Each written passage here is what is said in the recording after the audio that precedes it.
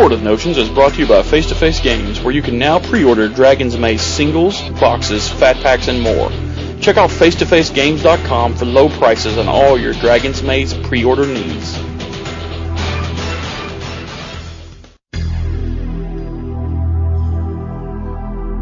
Everyone's like, how does your aggro deck beat Dragtusk? And it's like, Dragtusk wasn't particularly good. I mean, like, flying is an ability. I don't know. So, I mean...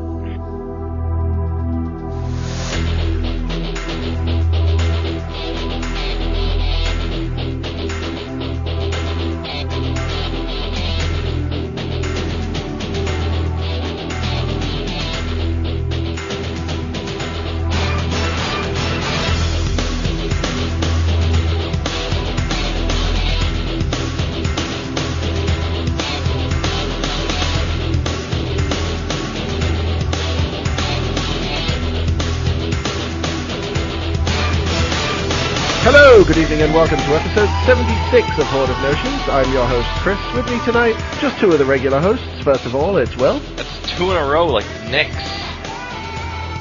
Okay. And, of course, we have Travis. Hello.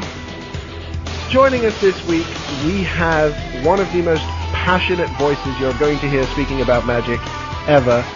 Former R&D member, soon-to-be Pro Tour champion, I'm sure, and great Magic writer in his own right. We have Zach Hill with us. How you doing, Zach? I'm doing fantastic. I mean, after you talked me up in that introduction, I'm feeling pretty good now. I've been told I tend to get a little flowery there, so I'm trying to develop that reputation, make people feel good. Hey, man, he's auditioning for politics.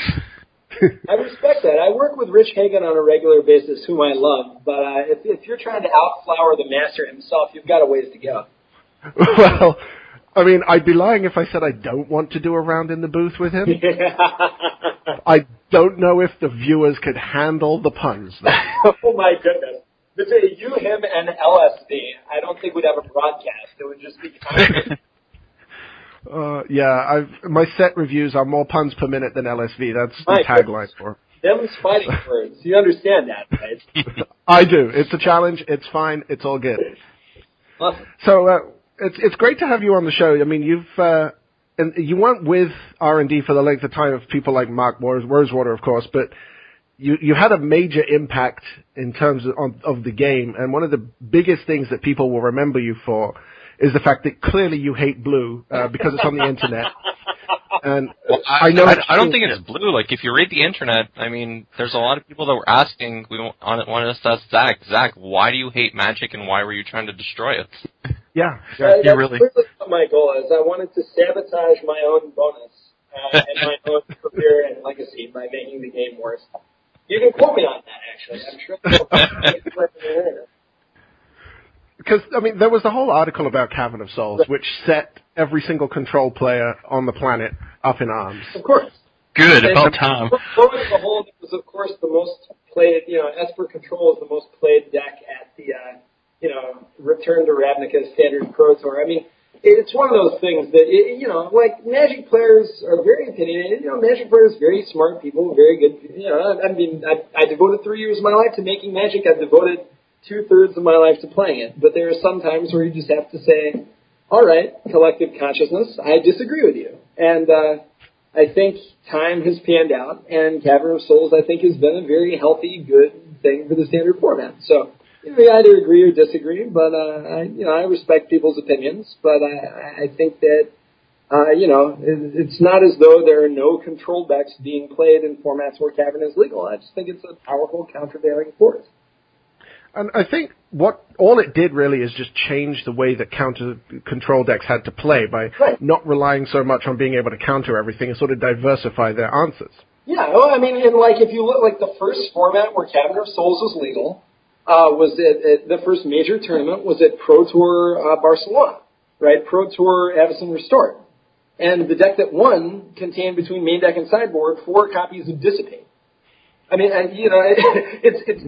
yet Cavern was extraordinarily highly played in that format, so much that, there was highly controversial rulings around how Cavern works. But I mean, it just goes to show, like, yes, is Cavern good against counterspells? Well, of course it is.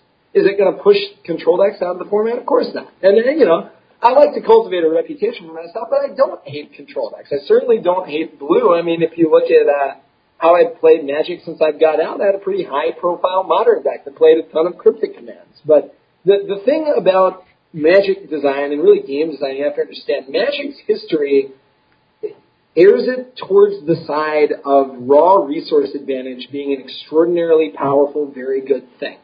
And designers and R&D in particular have to do a ton of work balancing the game against the inherent power of raw resource advantage in the game engine.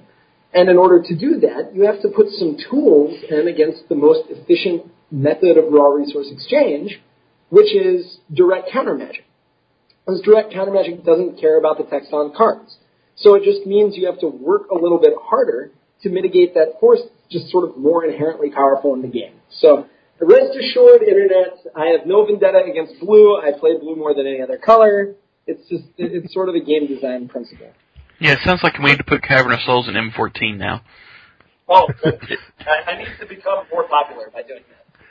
Exactly. So what you're saying is that people are wrong on the Internet? Yeah, that's really shocking. And I don't want to be one of these people.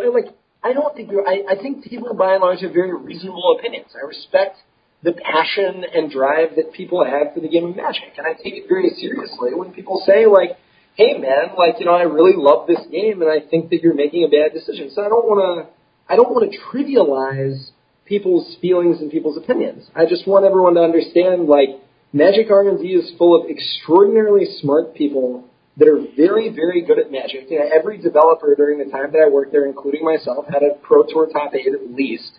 Dave Humphries is in the Hall of Fame. Eric Lauer might be the greatest deck builder of all time. And these are people that know a lot about Magic and care a lot about Magic and are just as passionate, if not more so, about Magic than all of our fans. So we're not going to do anything, reckless and irresponsible that's going to lead to the demise of the game. And if you look at how many things that people have said, oh, this is going to kill Magic, versus how many things have actually killed Magic, I think Magic's record stands out.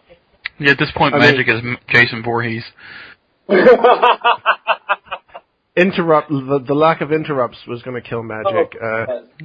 Damage prevention windows. Losing the stag, taking damage off the stag, flip cards, split cards. Yeah, absolutely. So you mentioned R&D and how everybody in there has a Pro Tour top 8 or did. Yeah. You can't. I know what you can talk about from the FFL is limited, but you might be able to answer this. Who was normally on the top of the leaderboard? Who wins the most? I'm not going to say that I don't win the most. Like I said, the composition's a little different now. We have Sam Stoddard now and Tom Lapelli's back, so they're both very good players. Also, they don't have Pro Tour top 8, so my statistic no longer holds. But for a couple of years, it definitely did. Billy Moreno typically comes up with the most innovative decks, many of which are very good. I tend to be, the guy that builds mid-range strategies and kind of a little bit more conservative, but a lot more consistent. Kind of the things I'm good at in real life. Eric Lauer is still an absolute... Still the mad genius? Yeah, he is still the mad genius. And then Dave Humphries builds the best decks that look so bad. Dave was just routinely 4-0ing our tournaments with just the worst looking mono white weenie decks. With just one dub 3/3 enter the battlefield, pick up a permanent. Dave played that in 14 different decks. We were just all of the cards are terrible, and he was just cleaning house with us. So Dave, I'm convinced, is just he's so much of a master that I fail to perceive how. But yeah, I think if you looked at raw wins and nothing else, I might take the title on that. Maybe. Cool, awesome. So, I know, famously R&D missed Deceiver, Exarch, and Splinter Twin. Yeah. And Delver was a deck in the FFL, but it didn't have Vapor Snag. Right. So, has there been anything famous? I don't know if you can answer this or not, but has there been anything that was played in FFL a ways back, so that it's not relevant anymore, that the players missed. Yeah, I mean, it's definitely hard. You know, I don't want to be so egotistical as to be like, oh, the players missed this. I mean, you know, who knows whether it was the correct choice or not. The best deck that I've made, that I've played in real life, that the real world, as far as I can tell, never really had, was when Mass Polymorph was legal in M11. I think there was a really, really good Shards and Zendikar block Mass Polymorph deck. It was basically just a blue-white control deck, except you got to play 6 mana Tooth and Nail, and you had, like, all these cards that you were going to play anyway, like Elspeth and Martial Coup, which was really good at the time. And then, like, you can play we call it Plant Land, whatever, Call Me Garden, I think. Yeah. And, like, very low opportunity cost. Like, that card's just good anyway. And then just, you know, you're this great blue-white control deck with all the good cards, like Jace and Mana Leak and all those things. And then you just had 6 mana win the game on top of it. So I brought that to U.S. Nationals 2010 and did very, very well with it. I think that deck was good. I think Birthing Pod was really, really good for, like, an even longer time than it was a real deck in Standard. Like, we were terrified of that card the second it was printed. So I think that was, you know, and it took a while to catch on. So I'd say Mass Poly and different Birthing Pod decks before it was popular were probably the two biggest things that stand out. Yeah, Birthing Pod. Slight tangent. Mass Poly was my deck. I would. What is mine? So I played that around, which was, and I played again the straight blue white. So I was like, I can just like play counter spells all day and then just win. Yeah, exactly. You just like counter it, path to exile that. Oh, okay, you're dead. You know, I mean. Birthing Pod, Travis and I both share a common love for Birthing Pod. I played the heck out of it in Standard. Yeah. Oh yeah, and you will, but you played like Net Deck and Nyapod. Like, I started off with Olivier Ruel's Bant Pod deck, please. Then I went to Naya. Black-green Birthing Pod was where it was at, man. I played a lot of black-green Birthing Pod. Yeah, I love that. Strangleroot Geist into Glissa. Yeah, man. No, Aaron Forsythe was doing that, like, chanting, like, there are some real nice ones, but, like, if you're playing against a creature deck, you, like, chain Skin Render into Morkut Banshee into Massacre Worm. Yep. It's not too bad. Done it. And then Massacre Worm into Shieldred, and then you bring back Massacre Worm. Yeah, really balanced. It's just so good. I remember one tournament, one of the other brewers in town was playing a blue-black control, and his win con was Army of the Damned. Oh, my goodness. So he played Army of the Damned, and I'm sitting there. In my hand, I have an acidic slime, and on the field, I have Birthing Pod, and I'm just slow-rolling the heck out of him, going, oh, man, 13 zombies, how do I deal with that? I guess I just get Massacre Worm and 26 you. That's all I do. Take, 26 damage, please? Yeah, that seems okay. You've got a slow roll. A story about Birthing Pod. That card famously was the card that inspired Brian Tinsman, lead designer of several Magic sets, including Rise of the Eldrazi and Avacyn Restored. It was the card that got him to play his first FFL game in almost a decade. Wow. Yeah, it was that exciting of a card. Of course, at that time, Birthing Pod cost 1 mana and 1 mana to activate. There's a lot of Birthing Pod decks that were. So it costs 1 to cast and 1 to activate. Yeah, I mean, this was like in design when like no one had. I mean, it was like this way for a week or something. But like, yeah, it's hard to figure out exactly how powerful the effect is and whatever. And it turns out it's very powerful. Thank you for fixing that. Yeah, again, I mean, the other thing is like, I mean, you hear stories like that, and you're like, God, aren't these stupid? But like, we intentionally cost some effects like really, really, really overly aggressively, just to make sure people play it and to figure out how fun it is and to figure out how good the play experience is. You know, the goal of Magic design is not for like each iteration of a card file to more and more accurately approximate the final file. The goal is for each iteration of the file to teach you the most information. Right, so like a lot of the time you hear stories about like obviously insanely costed cards, but the idea is to get people playing them in decks so that we can understand, okay, this play pattern is really enjoyable, or this play pattern really sucks, so we can figure out exactly what we want, the standard environment to look like and what effects that we want to really sort of dominate in the field for 2 years. Yeah, if I could have ever got to tutor for Birthing Pod with Trinket Mage, I probably would have crapped my pants. So. Oh my goodness, man. Never mind that. I mean, like a 4-drop. Instead of going turn 2, pay 2 life for a Birthing Pod, it's turn 2, play a Birthing Pod, and then pot away my birds? That seems pretty good. Yeah. Now I really want a 1 casting cost Birthing Pod.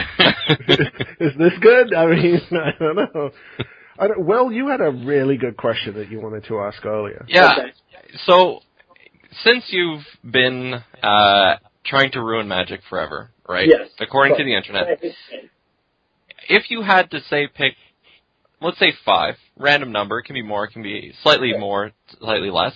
What are your biggest impacts that you'd say on the game? Like, what is it that you say came up with through design that you're like, that somehow changed Magic or it's shifted Magic?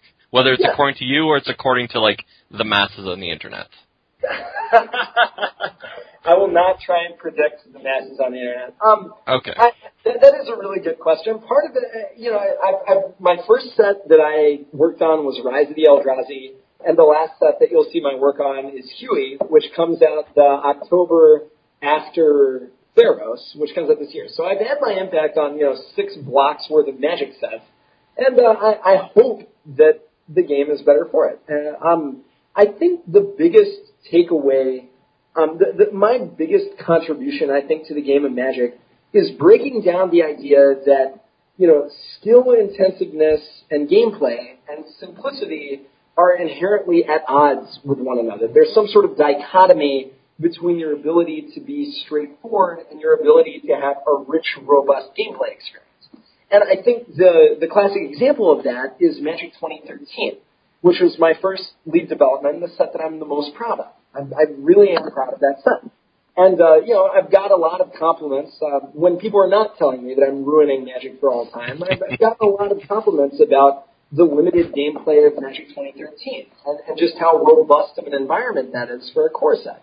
Well, at the same time, the words per card are lower than M12. The grokkability or the intuitiveness of all of the cards is tremendously high. And yet you have, probably the most robust core set limited environment ever. And I don't say that to talk about, but I say that to say that, our goals for the set were to be extraordinarily accessible, extraordinarily resonant, and an incredibly rich, rewarding gameplay experience while providing the strategic depth that all of our enfranchised players want. And I think that, I've always believed that that was possible. I think Innistrad showed that, the resonance part was possible, and huge amounts of credit to Mark Rosewater and Eric Lauer for that. But I think going forward, a lot of game designers, and Wizards in particular, are just going to be a lot more receptive to the idea that you don't have to sacrifice gameplay in order to, please the new player or in order to please the casual player. That you can have your cake and eat it too. And I think that's probably that's probably what I would say is my biggest contribution to Magic. So before we get off M13, and I know, Travis, you've got a question, but I just want to ask this one really quickly. You will win 2 fans on this podcast for life. We will be lifelong subscribers to the Zacon newsletter. If you tell us that you were responsible for anything to do with Rock's Faith Mender. Rock's Faith Mender? Yeah, the double your life guy or whatever he is? Yep. Oh, absolutely. Yeah, I forget exactly who designed that card, but I'll give credit to myself for sure. No, the card just came in shit, and it was just less cool. And we're like, why can't this be on a guy? And it'd be cool if the guy had lifelink, so he boosts himself. And then we're like, it'd be cool if he has 1 power, so that the more you boost him up, the bigger his effect gets, and just does cooler stuff. So it was kind of a back and forth created card. We wanted to have a huge toughness, so that you can block in game life every time. I hope I've won myself 2 fans, because I think I had a lot to do with it. Yep. Definitely. Yep. I'll give you a chance to win a third one, just because I'm not on board with Rock's Faith Mender as much as they're in love with it. Right. But what was the thought process behind Omniscience? So Omniscience is a fascinating card.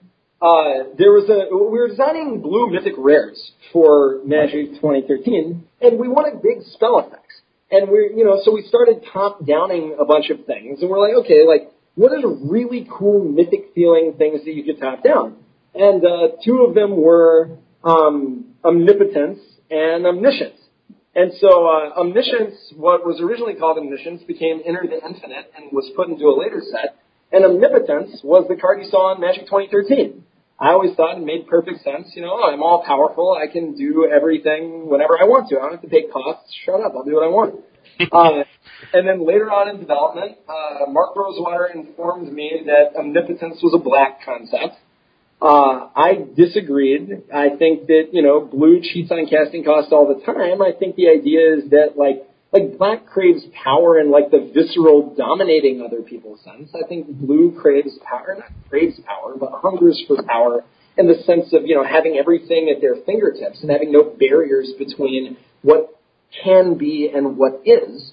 So I thought it made sense in blue, but it turns out Mark Rosewater is very good at his job and has been around for a long time and is, sort of the czar of the color pie, and he got to overrule me. And the card was called Omniscience, but it was top-down omnipotence. That was the card. Okay. So that's how that came to be. See, I like the fact that in design you were just like, I'm just going to do whatever I want. I don't care about you guys. Let's just do it. That is a common theme of a Zach Hill development file in general. I designed a lot more cards, I think, than your average developer from the ground up. Part of the reason I can do that is I've gotten very, very good design handoffs from Alexis Jansen and from Doug Beyer and Aaron Forsyth on Magic 2013. So, I can spend my time designing individual cards because the rest of the file is so awesome. But I definitely, a lot of cards that you'll see in Dragon's Maze and a lot of cards that you see in M13 were just like, I have an idea. I'll type it into the file. Oh, people think it's cool. So that's kind of how I roll. Well, since everyone seems to think you're trying to kill Magic, did you have a hand in Thragtusk? Yeah, I did. We wanted a card to do several things. We wanted a card that was, resilient against, like, Delver and Vapor Snag, that, was reasonably expensive, that, could provide some stability against the aggro decks that we knew were going to be really good, and just, was a fair, solid, powerful, appealing card. It's impossible for me to fathom how Thragtusk could be really good. It's obviously because it's the most fair card ever. But it's just the most balanced. It's just the fairest, reasonable, totally not doing anything bananas card. People were like, this card is brilliant. Like, I've played on the Pro Tour since 2001. And if you told me at any point before, like, 2012 that the card that was supposed to be, like, bannably good was a upside Frost Ogre, I would have told you that you're crazy. I remember at Grand Prix Atlantic City, I showed up with a red-black aggro deck. I ended up cashing. I started out 10-1. Everyone's like, how does your aggro deck beat Thragtusk? And it's like, Thragtusk wasn't particularly good. Flying is an ability. I don't know. So, it's super fun. Thragtusk, again, it's a very good card. But acting as though you can't beat Thragtusk, I think, is employing a little bit of hyperbole, to say the least. I love the card. This would be an interesting one to see if there were any changes to it. Like, did it at any point cost 3 GG? Yeah, it cost 3 GG for most of its lifespan. And we decided to be a little more interesting for more decks to have access to it. There were a lot of cards in the file that cost multiple green mana. I could tell, I've told the sort of meta story of Thragtusk. There's a lot more to it. We knew it was going to be a tournament powerful card. We like to push good, solid, mid-range cards because they're cards that you can work around and they make the environment a little bit more diverse because they aren't, really linear high-powered cards. They're very modular high-powered cards. You can do a lot of things with them. So it's smart to put your power in cards like that. But we, didn't want a lot of the 5-mana tournament playable cards in M13 to all require double G in their mana cost. We knew Garrett Primal Hunter would be very good. And so we wanted, to sort of diversify a little bit. And we decided Thragtusk would be a little bit better if it could go into a greater variety of decks. So that's why it is. Yeah, and I mean, I think recently we've seen that it's not unbeatable. I mean, you've got Naya Blitz just doesn't even care that Thragtusk because there is no turn 5. Right. And that's like the aggro deck that Thragtusk is supposed to be good against. Yeah. Well, one thing I always wondered about Thragtusk, because everybody said it was built to beat Delver, but I often wondered if it was also there because Zombies was incredibly good in the FFL and you needed a hedge against it. I think that's reasonable. I mean, it's sort of aggressively not a hedge against Zombies in a sense, because it sort of trades straight up with Geralf's Messenger, and Messenger, costs 2 fewer mana. Sure. It's reasonable against Zombies. It was a Leaves playability precisely because of Delver, but it was largely printed to just be like a good, conservative, resilient green card. And, again, a card like, Thragtusk, again, didn't win the Pro Tour. I mean, I don't want to say that. My point is not, I'm being result-oriented, I've won the argument. The point is that, if Thragtusk was randomly good, the best team on Earth, arguably, Team Star City, wouldn't have showed up to the tournament with a deck that didn't contain Thragtusk. Right? Yeah. It's obviously not that powerful, or not that obviously powerful, because then all the good players would play it and roll their eyes when you don't play it. So I think the thing about Thragtusk is it sets a really high initial bar, but also is a card that's pretty interesting to work around. And, it's fair, and if the worst, if the biggest, most oppressive beast in a format is this kind of very fair thing, I think your environment is probably in a good place. And we're seeing that with the standard environment. I mean, none of the formats have been solved since Return to Ravnica was legal, which is one of the first times that's ever happened. So I think the strategy is working for what it's worth. I'd agree with that. I would too. Cool. I like agreement. Thank you, guys.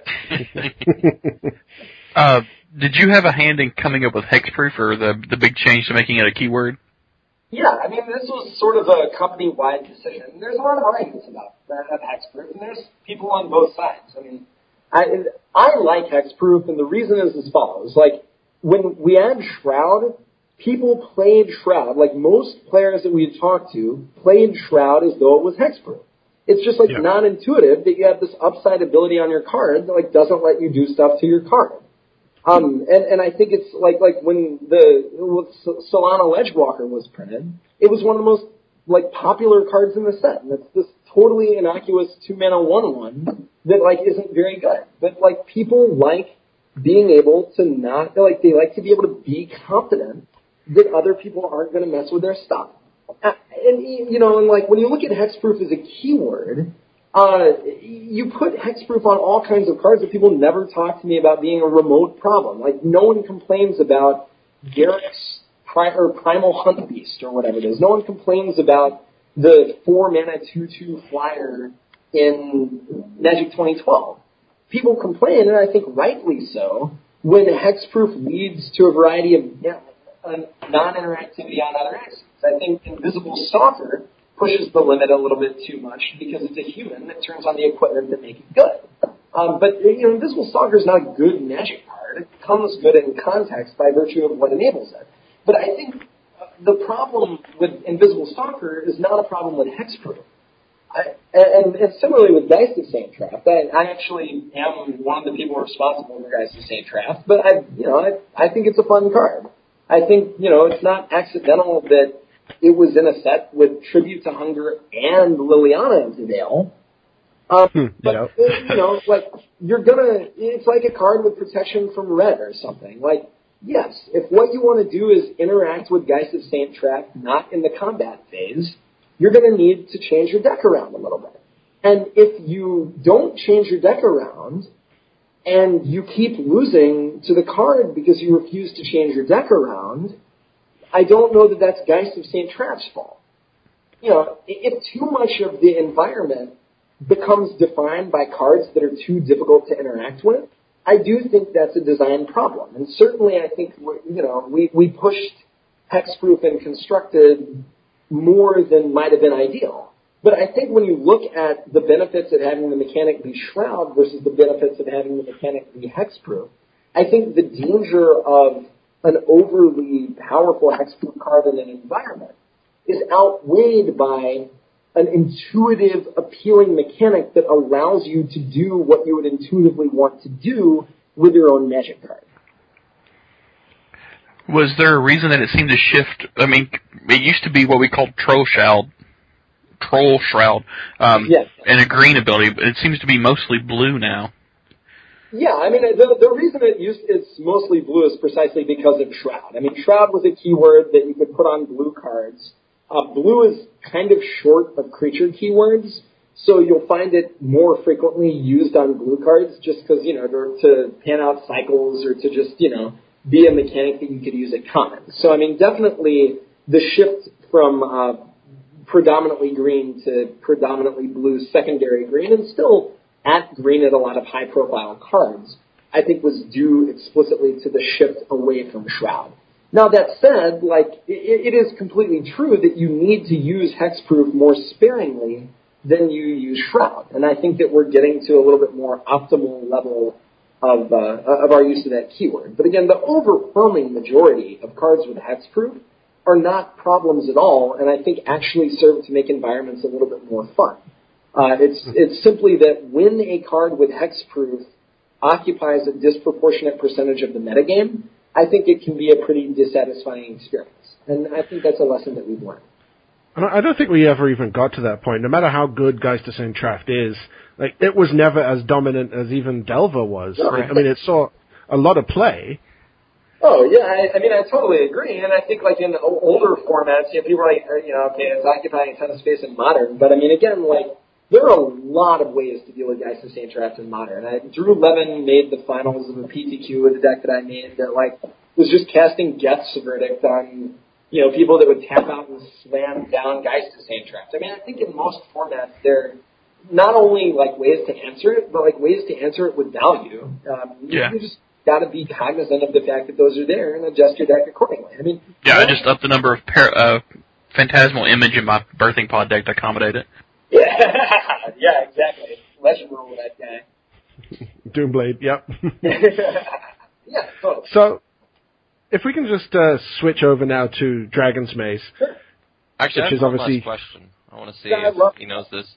Do you know what the first set to have Hexproof was? Well, it wasn't a keyword back then, but do you know what the first set to have Hexproof was? Was it Arabian Nights? I can't remember. No. Too far back. Oh, yeah? It was Portal 3 Kingdoms. Now I feel special because I stumped you. Really? What was it? What was it? It was something like Taoist Hermit. It was a 2/2 for 3 or something like that. Uh-huh. Awesome. Okay. Interesting. I just feel special now because I stumped you. So you absolutely did. I think I was thinking of El Hajjaj, which had lifelink without being called lifelink. But the good old days. I don't know. Yeah, no, that's awesome though. I didn't know that. So I wanted to bring up one other thing. I know we'll start talking about Dragon's Maze, but I didn't actually answer one of your questions. You're like, what have you contributed to Magic? I think the other thing is just not being afraid of aggressive decks. There was an old article where it was like, can you print R21 can't block? And it was like, oh, this is too good. But you can actually do a variable rate equation on just how good aggressive creatures can be relative to how good control decks that kill things and draw cards are. And it turns out that for most of Magic's history, aggro just literally wasn't good enough to beat raw resource advantage 1-for-1 kill your guys and then cast card drawing spells. So yeah. I think running away, not being afraid of good aggro decks was another thing. Sorry. Right now we have B21 can't block with upside. So. Oh yeah, the grave. I made that card. Well, never mind that. You have Goblin Guide, right? Goblin Guide. Yeah, right, exactly. Yeah. Balance. Before we go to Dragon's Maze, this question has been bugging me. Yes. Was Ash Zealot meant to be Red's Super 2-drop? No, I've always been fascinated by that sort of thing that there's Snapcaster Mage and Stoneforge Mystic and Tarmogoyf and Dark Confidant. What's Red thing? That's not really a cycle. Nor is it a good idea to print standard cards that are that powerful. Ash Zealot was supposed to be a really good 2-drop that was really good specifically against Snapcaster Mage. But it wasn't like this pattern completion thing. That said, it's good. But no, it wasn't supposed to be like, this is the best red 2-drop ever, play it in all formats, or whatever. There you have it, folks. There is no cycle. Stop asking. Feel free to keep on asking, but no, there's no intentional cycle or anything. So with Dragon's Maze around the corner, pre-releases this weekend, everybody should go and support their local game store. Yes. For those who don't know, what was your role with the set? So I was the lead developer of Dragon's Maze. That means that I was largely I had final control of the file, meaning I did a lot of the final game design, designing individual cards, designing the final structure, and most importantly, designing the gameplay experience of the set. As it happens, I was also working for a thing that R&D had going on at the time called Architecture, which was responsible for the Ravnica and then the Dopak and then the Dragon's Maze Dopak Ravnica draft experience. So that department came up with things like how the pre-releases were going to be formatted and how we wanted to make sure we were designing Return to Ravnica to work with full block draft. So I both did a lot of the design for Dragon's Maze specifically, as well as how Dragon's Maze was going to play in Standard, how it was going to play in Draft, and how it was going to interact with the previous sets before it. So basically, this is your baby. This is my baby. I have a lot to do with this set and with Ravnica Block in general. But I certainly don't want to take credit away from my team, who was amazing, or lead designer Alexis Jansen, who provided the skeleton for a lot of the set to work. But yeah, if you had to name one person on Earth that had the most to do with Dragon's Maze, it would be either myself or Alexis. See, I like how you slipped another name in there. That way, when people come with all the hate of Dragon's Maze, Zach ruined Magic, you can be like, no, it was her. It was her. I had nothing to do with it. The good stuff, yeah, that was me. Yeah, right, exactly. You blame everything bad on other people. Blame everything good on me. Yes. So the first question about this set. Now, before I ask you this, I need a meta question. Are you a watcher of Game of Thrones? I am not a watcher of Game of Thrones. I have watched Game of Thrones, but I would not define myself as a watcher of Game of Thrones. Ooh, that's actually the incorrect answer, I'm afraid. Oh, really? Oh, why am I in the wrong? Please invite me. Because the show is awesome. I'll make sure to watch more of it. I do want to get around to watching it. I've missed many a Game of Thrones viewing party, but I've yet to be acquainted with the show. That's a thing? Wow, I need to have this. They rule. So this next question will resonate with our listeners, but probably not so much with you. Okay. I need to know. This set is called Dragon's Maze. Yes. Where are my dragons, Zach? I think that is a very good question. Brian Kibler has talked to me about where the dragons in Dragon's Maze are. Dragon's Maze is named after Nib Mizzet. It's his maze. He's plotting to, get people to run it or whatever. But I do think, had I known the entire development cycle, that the set would be called Dragon's Maze, I would make sure there were some dragons in it. I think that was a missed opportunity. We do have that overload card that makes everything into a dragon. Oh, yeah. That counts for something. But I do agree that there could have afforded to have been some proper dragons in this set. Dragons schmagons. I still don't have any squirrels. Come on, Chatter, where they at? Dude, man, I am working with you on the squirrels. I've tried. My background at Blizzard for the last 2 years was that Ron Spencer playmat with the were squirrels. Yeah, I traded a dual land for that to get one. God, yeah, the playmat rules. That playmat is awesome. I wanted to get some squirrels in there. We had there was that card in Commander, right? That was some squirrel card. Yeah. Acorn Catapult. Yeah. Acorn Catapult, yes. Squirrel Catapult. That was what you were trying. All right, that was a Mark Purvis, Zach Hill, Mark Rosewater joint. Mark Rosewater is a big fan of squirrels. There's a lot of squirrel support at Wizards. I believe that squirrels may one day make their return. I have no insider info. I don't know that. But I'm just saying there is a lot of squirrel support inside the halls of Wizards of the Coast. But you're confirming in Theros block there's not a squirrel tribal theme. I'm not confirming that. Well, I'll keep my fingers crossed until then. I can't wait to look on Salvation. Zach Hill neither confirms nor denies squirrel tribal themes. Set 1 of spoiler, Deranged Hermit. He's dressed up in a toga. And there's I'm my going as notepad. Halloween. So we had asked our listeners to send in a couple of questions about the set, and by far the two most popular were, where is Birds of Paradise? Yeah. And where is Mortify? Mortify, I will not... all I will say about Mortify is we thought about it, and it's not in the set. The second, as to... What was it? The Birds of Paradise. I think that for really, really, first of all, like, I think Birds of Paradise has some issues as a Magic card, and it's, like, really a cool thing, but it's, like, not a great card at all. And more prominently, like, we already have a 1 mana elf, Avacyn's Pilgrim, that makes off-color mana, and it gets way too easy for you to build, like, 5-colory mid-range decks when you have more 1-drops that make off-color mana. For a really, really long time, we had, like, between 12 and 16 1-mana accelerants that you could play in Standard. It just kind of got tiresome, and, you know, it was a card that we thought about playing, but, you know, the question presupposes that Birds of Paradise should exist for some reason. And the simple, unpopular, boring, but I think real answer is just that because the environment as a whole would be less fun than if it were there. You know, Magic can't have Birds of Paradise forever. And I don't think it should. I know you didn't say this, but and I know that you can't confirm or deny this, but I am totally reading into your lack of comment on Mortify that it's coming very soon. I know you can't possibly comment on that, but that's what I'm choosing to take from your statement. I mean, all I'll say about Mortify is, like, whenever, like, you know,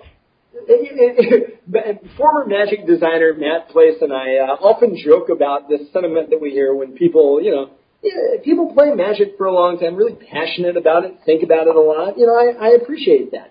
But it's like, you know, I have thought about this for literally dozens of hours, and I can't imagine why thing X. And, like, I respect that.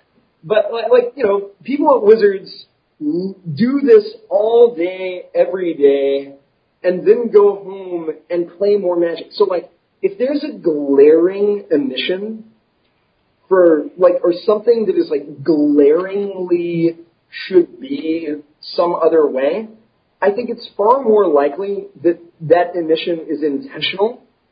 And, you know, maybe it's a correct decision, maybe it's not. I'm definitely not saying R&D gets it right all or even most of the time. But I think that there is usually a reason not to just assume, like, these people are stupid. Yeah. That's just probably not what's going on. So, yes, Mortify is a deliberate omission from the set. I mean, you might be able to answer this, though. Was it a case of there are way too many powerful enchantments in this set, we don't want to make them so easy to kill? That was not the story, no. Okay. I figured you'd be able to say yes or no. I can say that. Because there are a lot of powerful enchantments into this set. Was that a conscious theme or cycle or something? I mean, you've got, like, the Legion's Initiative and Deadbridge Chant and all that. Yeah, that for sure. I mean, a thing that Zach Hill, very personally, am into making powerful auras. You know, auras that you can theoretically just play because they're good. A card that I fought really hard for was Spectral Flight, which I think is just good enough to play in Constructed, and you see it in decks every now and then. But I like cards like that because, like, again, just as you have to fight really hard against raw resource advantage to try and make it bad, you have to fight really hard, or not bad, but just not oppressively good. You have to fight on the other end really hard for raw resource disadvantage to be good enough to play, right? And I think Magic is good when it has a little bit of that. So I am a big believer in powerful enchantments and specifically powerful auras because it's a card type that Magic supports, and I think the standard environment should have, cards of every type represented that you can play, not just, Oblivion Ring and no other enchantments. So that was certainly a deliberate choice. So then can we assume that you're the one that's responsible for the last you make the card being an enchantment over a land? I was not there for any of it. That was not me. So Zach Hill's denying that he stuffed the ballot box on this one and used his influence at Wizards. I killed Magic in other ways, not that. I don't know. I'm looking forward to seeing what the community comes up with for that. Could be interesting. Yeah, me too. So a couple of cards that we picked out that we'd really like to sort of discuss with you as cards that we love from the set. I am a really big Taser fan. Oh yeah, awesome. I appreciate it. I think she's 7. I know she's 7 mana, but like the text box is ridiculous. Yeah, it's not a ability. My feeling is that she has potential to be. Obviously, she's not the same type of card, but I think she can do to standard what Elish Norn did. Sort of come out of nowhere. Yeah, I totally see where you're coming from. I mean, obviously, we're not saying the cards are as powerful as each other, but it was designed to be a card that you could at least consider playing in standard. I mean, Vigilance Pro Creatures is a very powerful combination, and it's an insanely difficult card to race. So, I mean, it would make me happy if Taza saw some standard play. I'm not sure that that's. I wouldn't be surprised if she didn't. But yeah, it's one of my favorite cards in the set. So, a lot of people have complained about the fact that she's a 4/4, despite the fact that she has this birth defect and she's a human, and humans don't normally get that big. Yeah. Did she always have that high of a power and toughness? Yeah, I mean, she was always expensive and big. I mean, if you look throughout Magic's history, and Brady Domermuth and I have talked about this at length, normal, regular, good old humans don't usually get above 3-2-ish, maybe 3-3. But legendary humans have gotten huge. And our take is basically, if something is a legend, it can be, he or she can be, basically whatever stats you want. I mean, stats are not just indicative of, size. I mean, Taza's, one of the most powerful beings on Ravnica. She can do some damage, she can absorb a punch, whether that's, because she's, muscular and blocking it. No, not necessarily. But I mean, she's not a weakling. So, I mean, I think that when you get into legendary creatures, you're dealing with a little bit more than just how brutally can this person swing a sword? You know what I'm saying? It's a shame because these are all very reasonable and sensible arguments, and the internet just doesn't like those. So you're gonna get ripped to shreds for this, man. Yeah, and I like that you talked to Brady about it. I mean, how big an impact is the flavor considerations when you're making these cards? Oh, I mean tremendously. One of the reasons Magic has gotten a lot more successful recently is because R&D's tried to do a lot better job of pairing flavor with mechanics. In fact, something that I teach in the class I occasionally lecture at MIT is that flavor is not distinct from mechanics.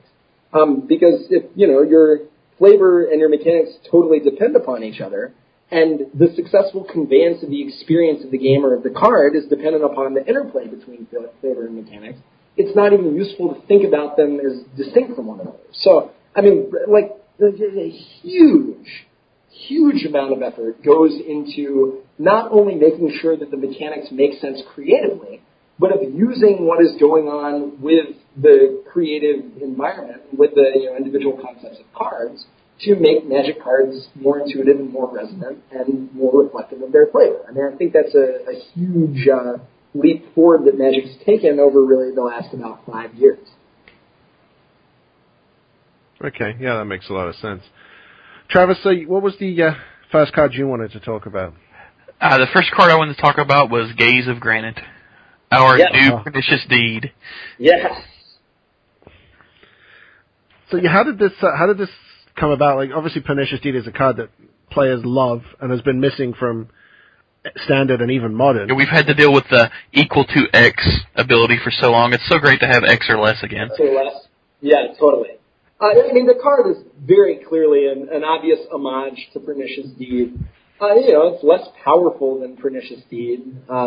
It also hits Planeswalkers, which does Deed hit Planeswalker? I can't remember. No. Yeah, that's one of the reasons. That's one of the issues with Deed is like playing a bunch of walkers and then deeding for $1 million is bananas.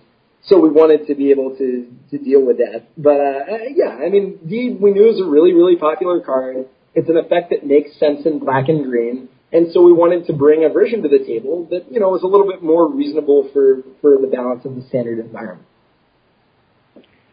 Did this start out as an enchantment, though, or was it always a sorcery? It was always a sorcery. It was always sort of intended to be like, Deed but more expensive.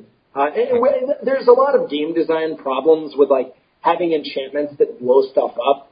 It's just a really disheartening experience for, like, something to be sitting on the table, and then, like, your opponent has to, like, now do this annoying value calculus of, like, how many things do I play that I know are going to die because I need to get the best? I mean, it sounds like the kind of thing that wouldn't maybe not be all that fun, but is actually hideously unfun, and you see that over and over and over again. So we don't want a card that's just like sitting there ticking down saying like, at some point you are going to lose your entire board. Now please, calculate the least dissatisfying way that you can. And I think the fact that in Modern, Deed would almost definitely be combined with Sun Titan. Yeah. Oh, yeah. Yes.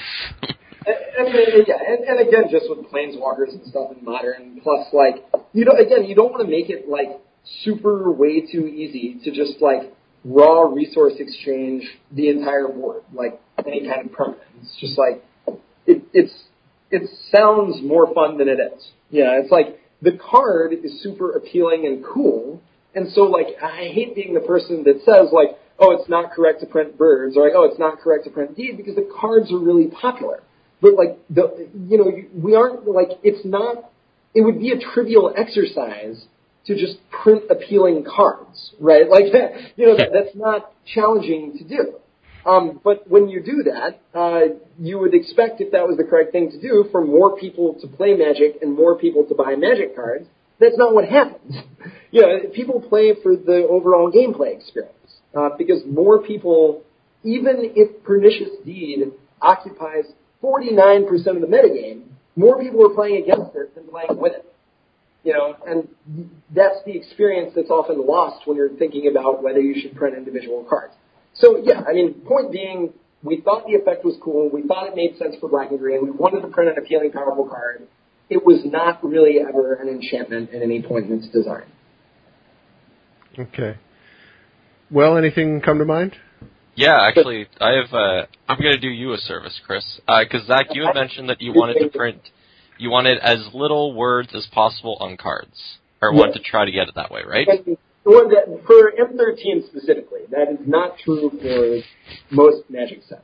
Okay. Because the question I have is, for Wake the Reflections, don't you think it should have just said populate and nothing else? The card that says populate... That it's one white populate.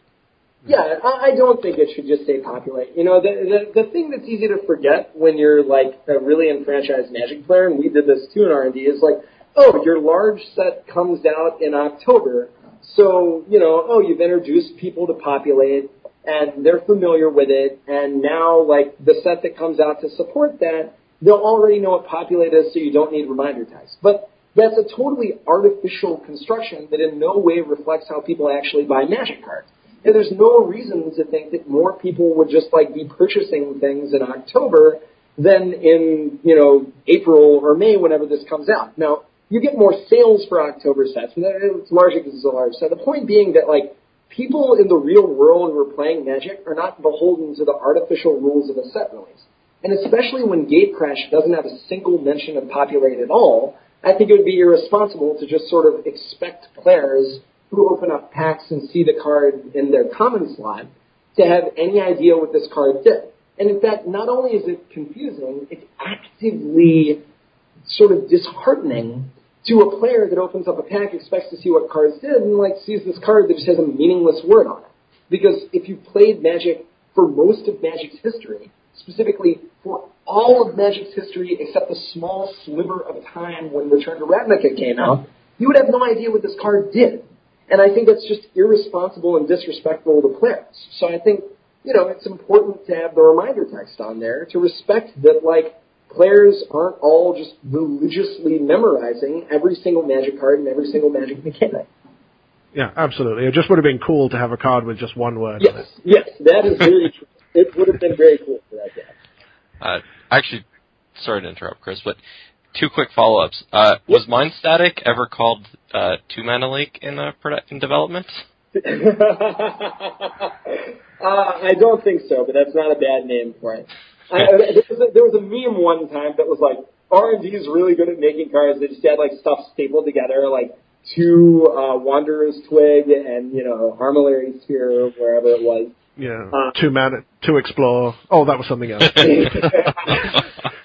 And then also, please tell me you had nothing to do with trait doctoring. What is trait doctoring? It's the change the text of target permanent by replacing all instances of one color word with another or one basic land type with another. As you can see from the tone of my voice, I don't like this card. What's not to like about trait doctoring? You don't want to hey, the old magical hack decks were awesome. See, here's the thing. From my perspective, I remember one being a new player and opening packs where in the rare slot it was this, and I'm like, I can't play this. What's going on here? No, that's certainly a valid point. I mean, you've got to be very judicious about the times that you print stuff like trait doctoring. I mean, it's definitely the card for the guy that wants to play a million circles of protection or things like that, and that was my next point, because I remember playing. Played I remember playing in Invasion Odyssey block. Where you had all these fun, cool decks. You had and then there was just always this random guy who's playing the Circle of Protection. I forget what the card was named at the end, but Circle Protection Trait Doctoring deck, and you're like, why? I get that my Spirit Monger can change colors, but come on, why are you doing this? No, yeah, I mean, certainly we don't want trait doctoring deck to be a ubiquitous feature of standard environments, but people play Magic for a bunch of different reasons. There's that card, there's that red enchantment that kind of just wacky effects. They're not going to be appealing to most people, but some people somewhere are going to like them. And the correct number of that card to print is not 0, and it's definitely not a very large number either. And you're going to have more people that dislike that card than the people that like it. But as Mark Rosewater talks about a lot, you've got a lot of people that really like it. And that card is for those people. As much as I talk about, you want to make Magic more accessible, you want to make it simpler, you want to make packs easier to understand, I don't mean, and I never have meant, that you should do that at the expense of all the things that make Magic rich and complex and robust and tailorable to your individual personality. It's just that you have to print those cards in proportion to the percentage of the player base those represent. So, I think that a card like Trait Doctoring is sort of a shout-out to the type of Magic player that likes that, even though most people will not necessarily be satisfied with it. Yeah, I have a friend who's quit Magic 3 times, but he's always kept a deck that uses Rotlung Reanimator and Artificial Evolution together. Yeah, and then just get infinite zombie tokens or whatever it is. Yep. I was just talking the other night about how I wish Artificial Evolution was in Modern, because it's really funny for that Kiki Restoration Angel deck. Oh, totally. Flash in Restoration Angel, target Kiki Jiki, but you can't, because Restoration Angel says non-goblin creature. Yeah, but at the same time, then you could just put it, no, never mind, you couldn't. I forget what I'm doing. Yeah, go back to sleep, Travis. The kind of people that... The kind of people that will play trait doctoring are called judges, because that's the kind of thing we love. Exactly. One card I really want to ask about, because I am a huge Dragon fan, is Dragon Form, or as I call it, Army of Trogdor. Yeah. Is this yours? Did you do this because thank you? I can't remember, actually, who made this card. It may have come out of this. The original card made an opposing creature a 1/1 and your guy a 4/4 dragon. It turns out that was really hard to template with Overload, and so we just made it into Make Your Guy a Dragon. But I think it's a really cool card. You know, I like the idea of like, it turns out giant growths are really fun, and like having more giant growths and more colors is fun. And I think it's also a really fun just overload effect of being like, surprise, my guys are dragons, you're dead. So it's a card I really like, and a card I like to be able to put in the rare slot, where it's like, it's very good and limited. It's not just an overrun. It's a card that like is probably not good and constructed, but I could see playing in some crazy context. And I think it makes for good stories. Like, oh, all my stuff, to the skies, you know. So I like the card a lot. I will be playing this card in Standard. Awesome. It will be... I have no idea yet. I write an article series each week where I set myself a bunch of achievements to unlock in sort of awesome. Xbox, PlayStation style, and one of the achievements will be to one-shot someone with dragon form. I think you can figure out how to do it. You've got the guy, the 2/4 in this set that makes instant sorceries cheaper. You've got Goblin Electromancer. So it's pretty easy to, overload it for reasonably cheap. Now you just need to get some creatures on the battlefield. Which conveniently they all are. I think we just built a deck. Well, yeah, like you might have done this. So you mentioned Mana Drain earlier, and I know, Travis, you're particularly excited about this one. Yep. So Plasm Capture. Yeah. So Mana Drain's fat friend. About it. Yeah.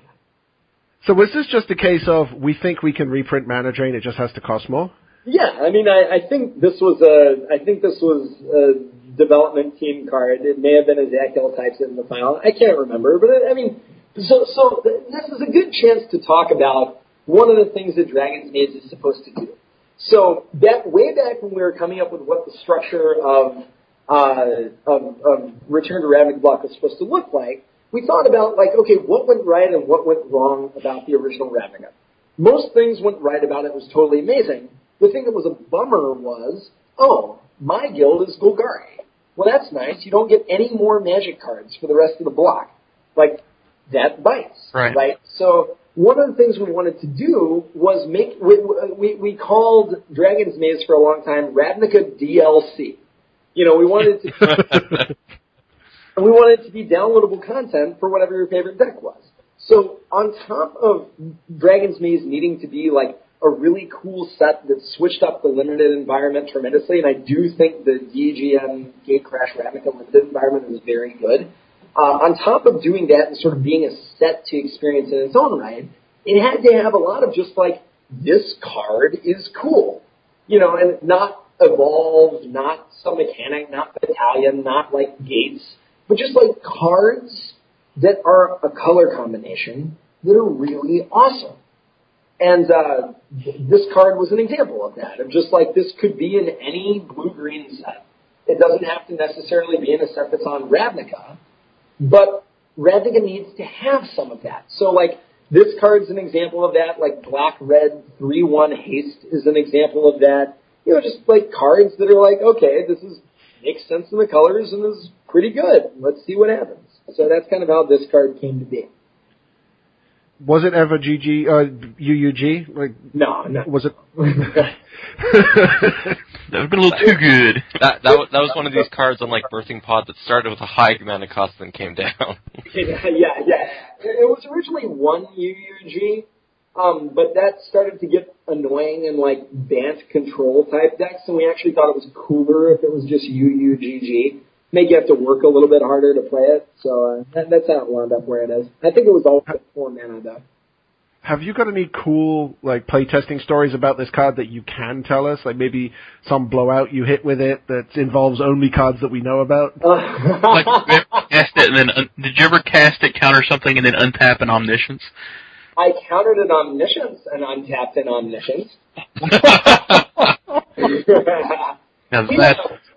We played a lot more Gilded Lotus than I think the real world has. I mean, there's good reasons for that or whatever, but we played a lot of Gilded Lotuses, and there was plenty of Gilded Lotus into this card, into totally ridiculous bananas stuff. I was a big fan of Advent of the Worm, so there was a lot of, well, am I playing around Restoration Angel or Advent of the Worm or Mana Drain right now? Who knows? So, yeah. The Omniscience into Omniscience is probably the best thing I ever actually did with this game. I think that qualifies as pretty damn bonkers there.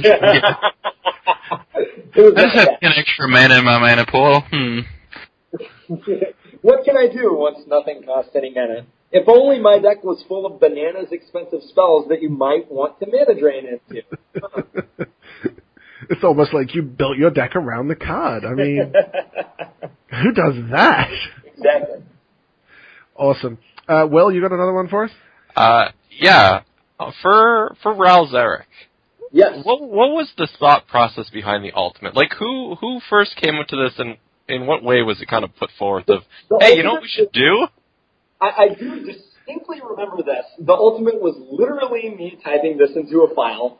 That I'm not confident Mandarin, I think Mandarin probably. The ultimate was literally me typing it into a file, along with the first ability. I was at Wizards at like 11:30 at night after a cube draft.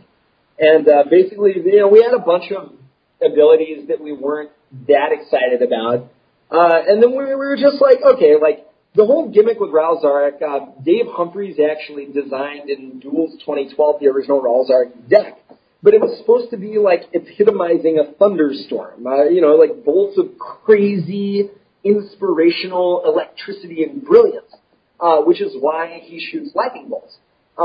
But so we were trying to get the feeling right. We had a lot of like casting instants or sorceries, but like Chandra sort of did that.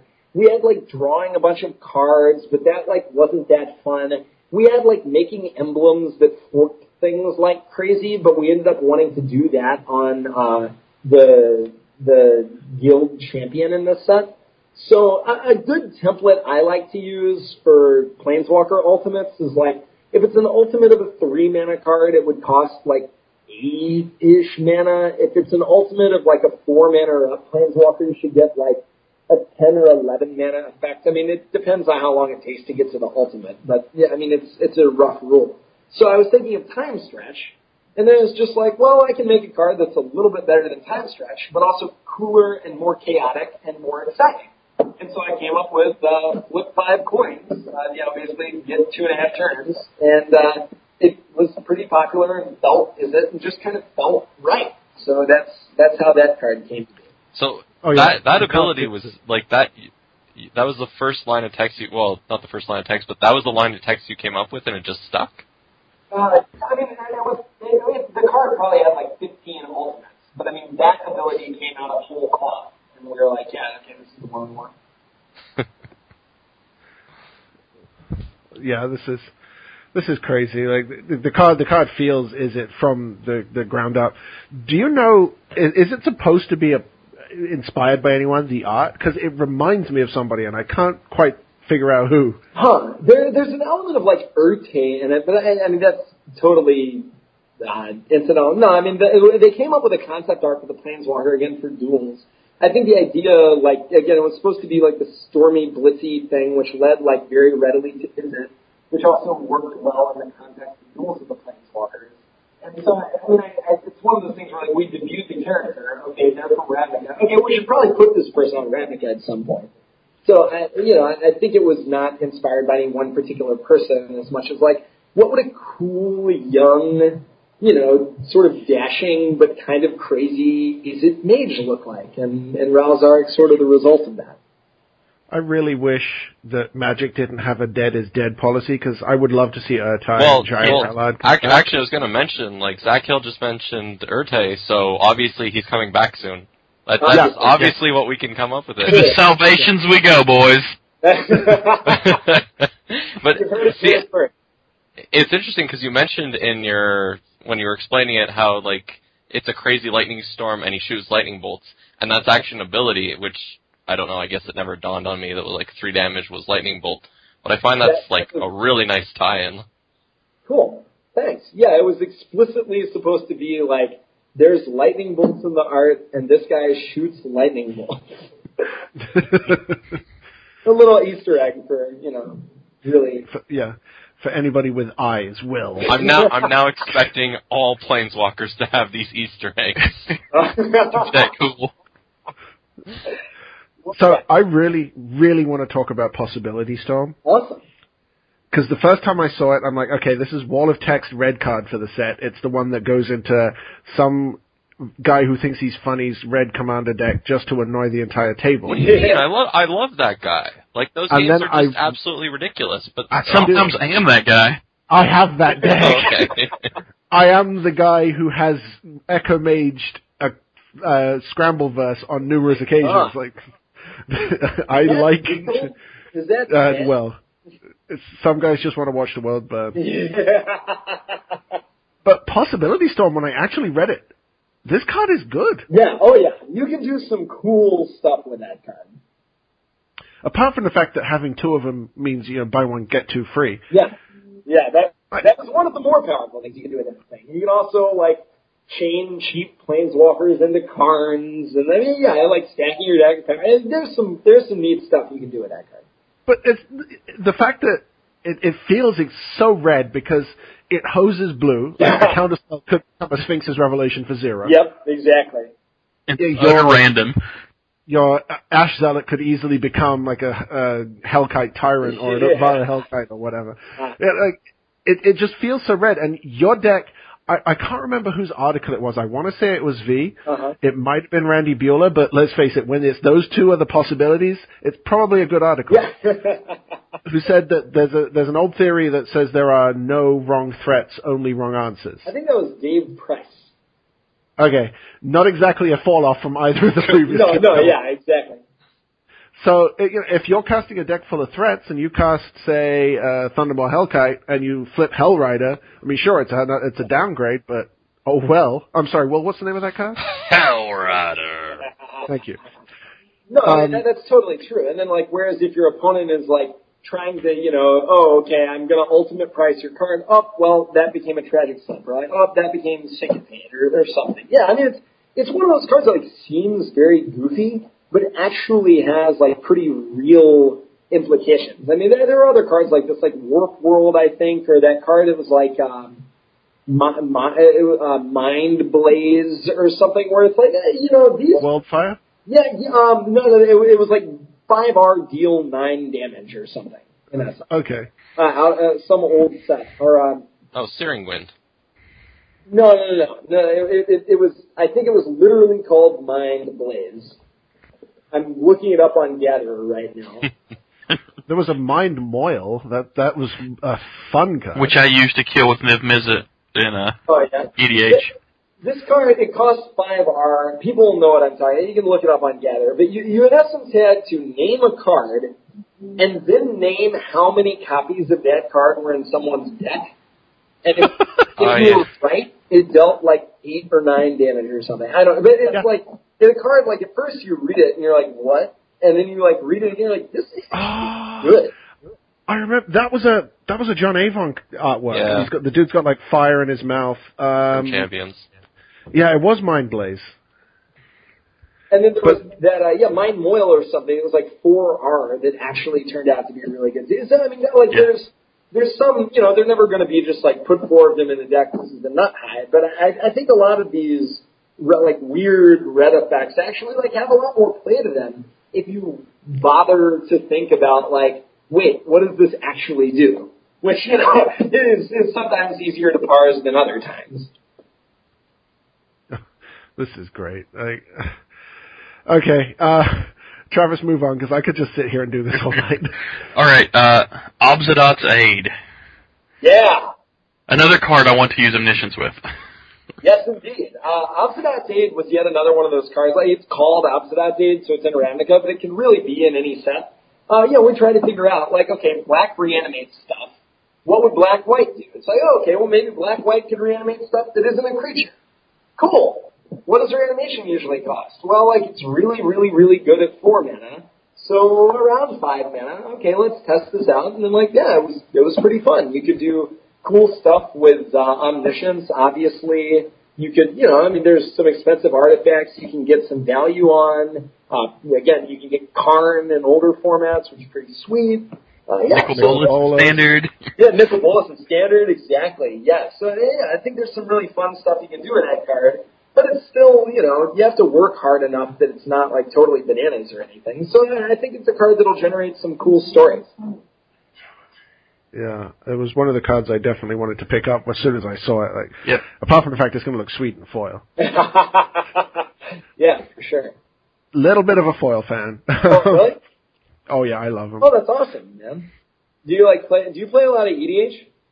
I used to. I don't play it as much My around fault. here now.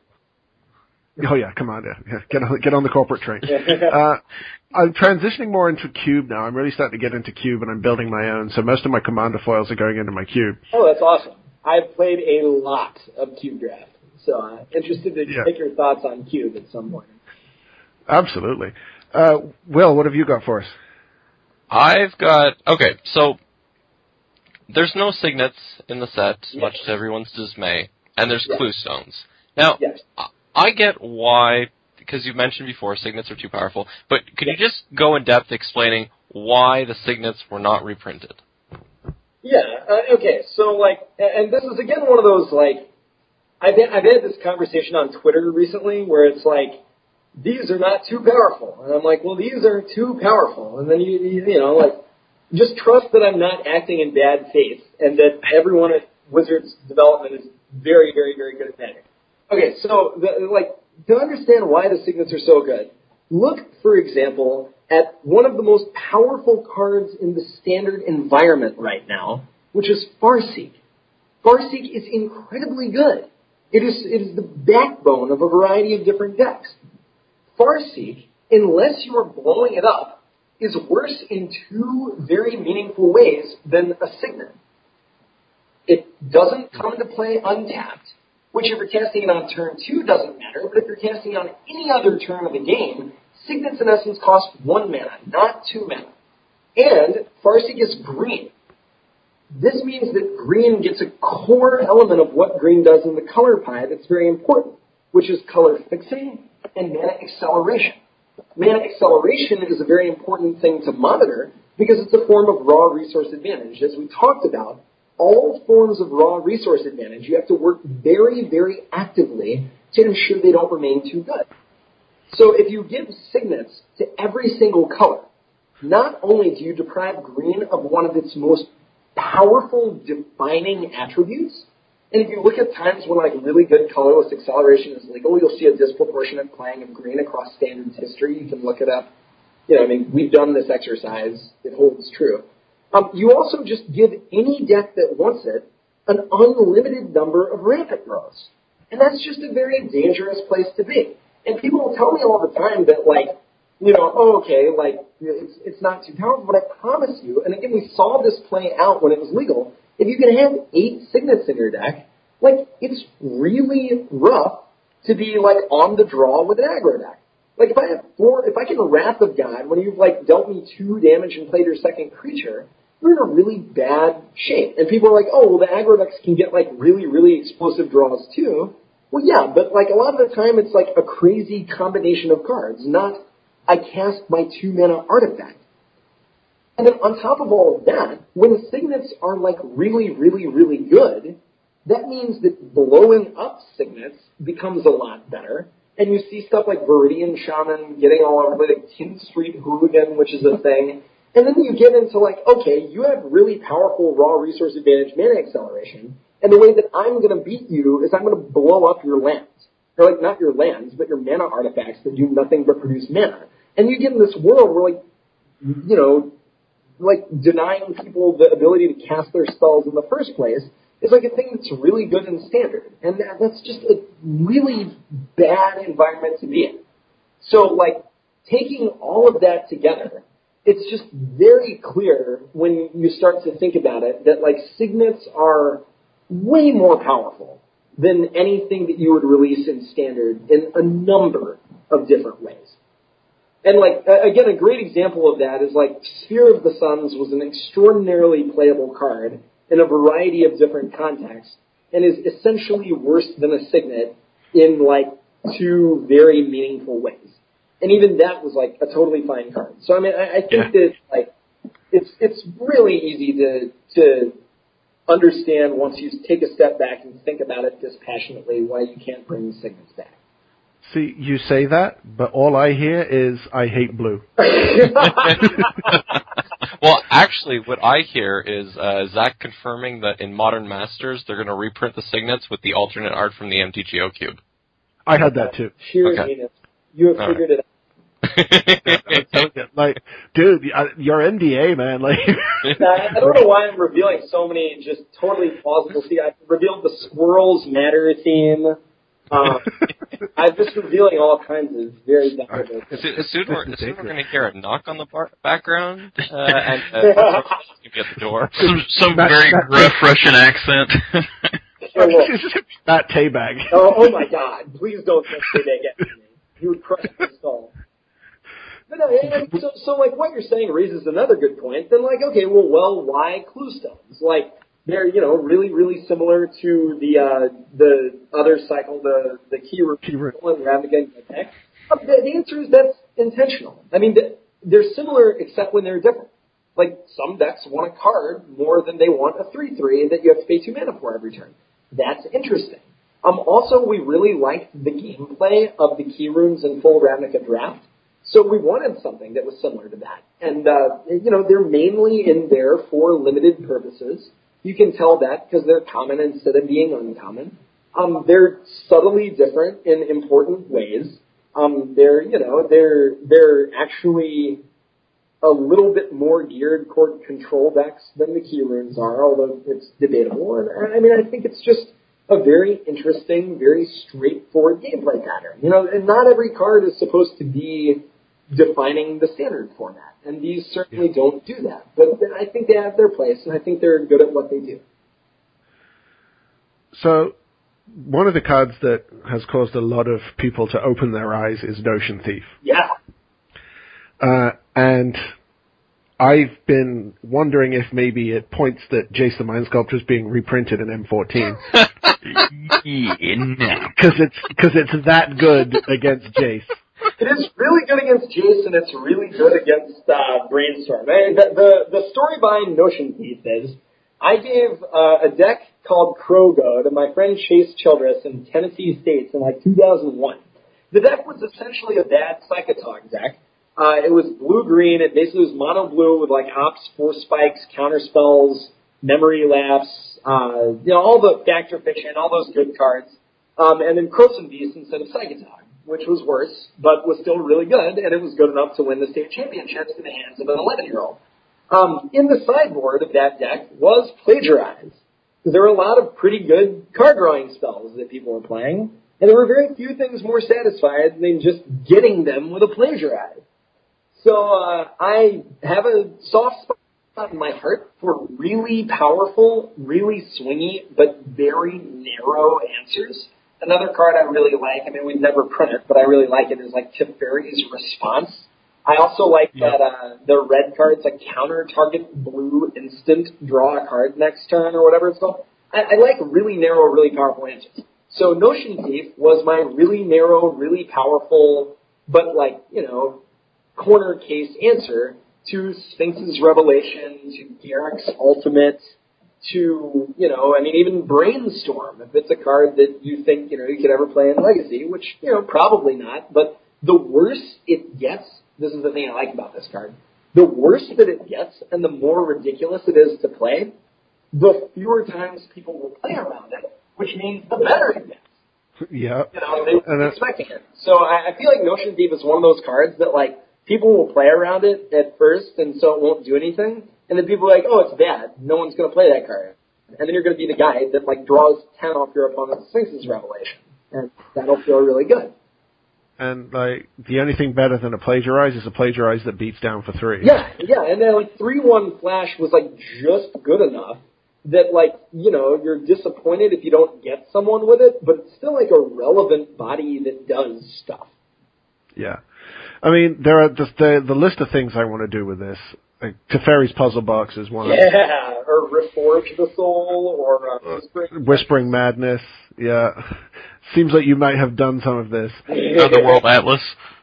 But the fact that you confirmed that this is good against Jason Mind Sculptor and Brainstorm obviously means that they're actually both in M14? They actually are. That was a keen insight. They're both being returned. See, I don't get why people say that Zach hates blue. He's clearly... He's bringing back Jason Brainstorm. Yeah, Ancestral Recall, too. Brainstorm is uncommon, and Ancestral Recall is rare. Because as everyone knows, Wizards just makes rares better than uncommons to sell more packs. Obviously. Yeah. Obviously. Yeah. Wow, if that's rare, I really want to see what the mythic is in 14. It's Jace, obviously. Come on, Will, aren't you listening? God. I don't even, why do we have you on the show again? Oh, yeah, it's because you like polar bears. We need more polar bears in Magic. Yes, when are the polar bears coming? Theros, obviously. Yeah, no, the second set. The polar bears show up to eat all the squirrels. Yes, you have figured it out. And the penguins come afterwards. Oh, Chris Mattioli will be happy. I'm okay with that. So, Travis, I know you're a big fan of Elma the Planeswalker. Voice of Resurgence. Yes. Voice of Resurgence, Imbara the messed up.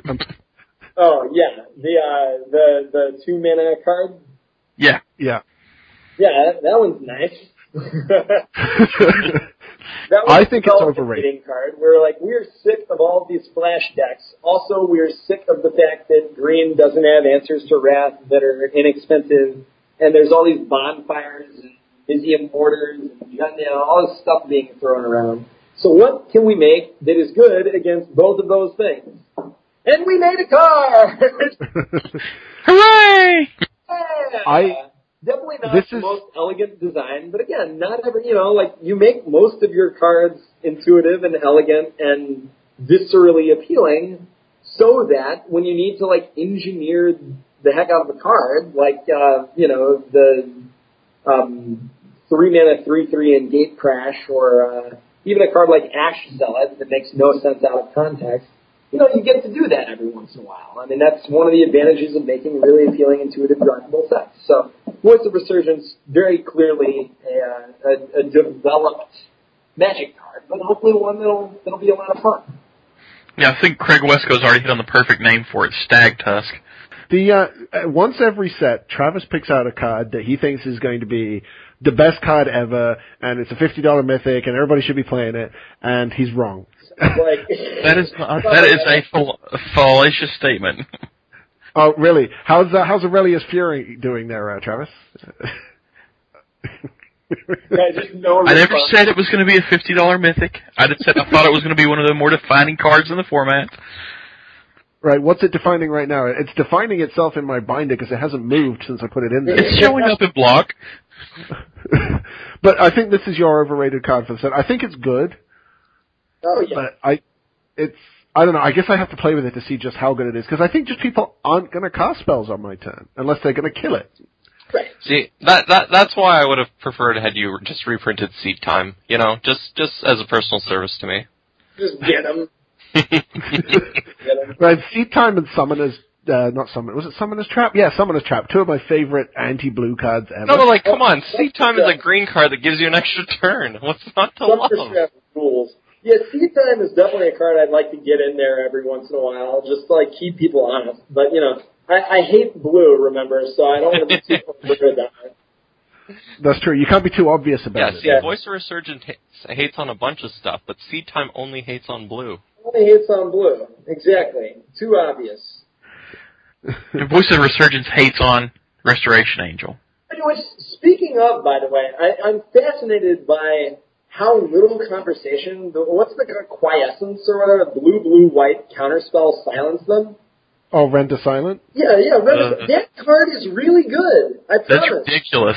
Yeah, but I finished an article on Azorius today talking about how much I'm going to hate that card because one of the best ways to fight blue is to tease out a bad spell and then play the one you want, and this just stops that cold.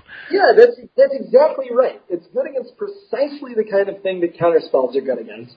So, Blue Mages ever, I promise you, I gave you some love in this. I swear. Fingers crossed. Yeah, but see, most people are going, oh yeah, but Second Sunrise got banned and Render Silence was only good against eggs, so I don't want to play this anymor. No, it's good against everything. Render only good against eggs. How is things using?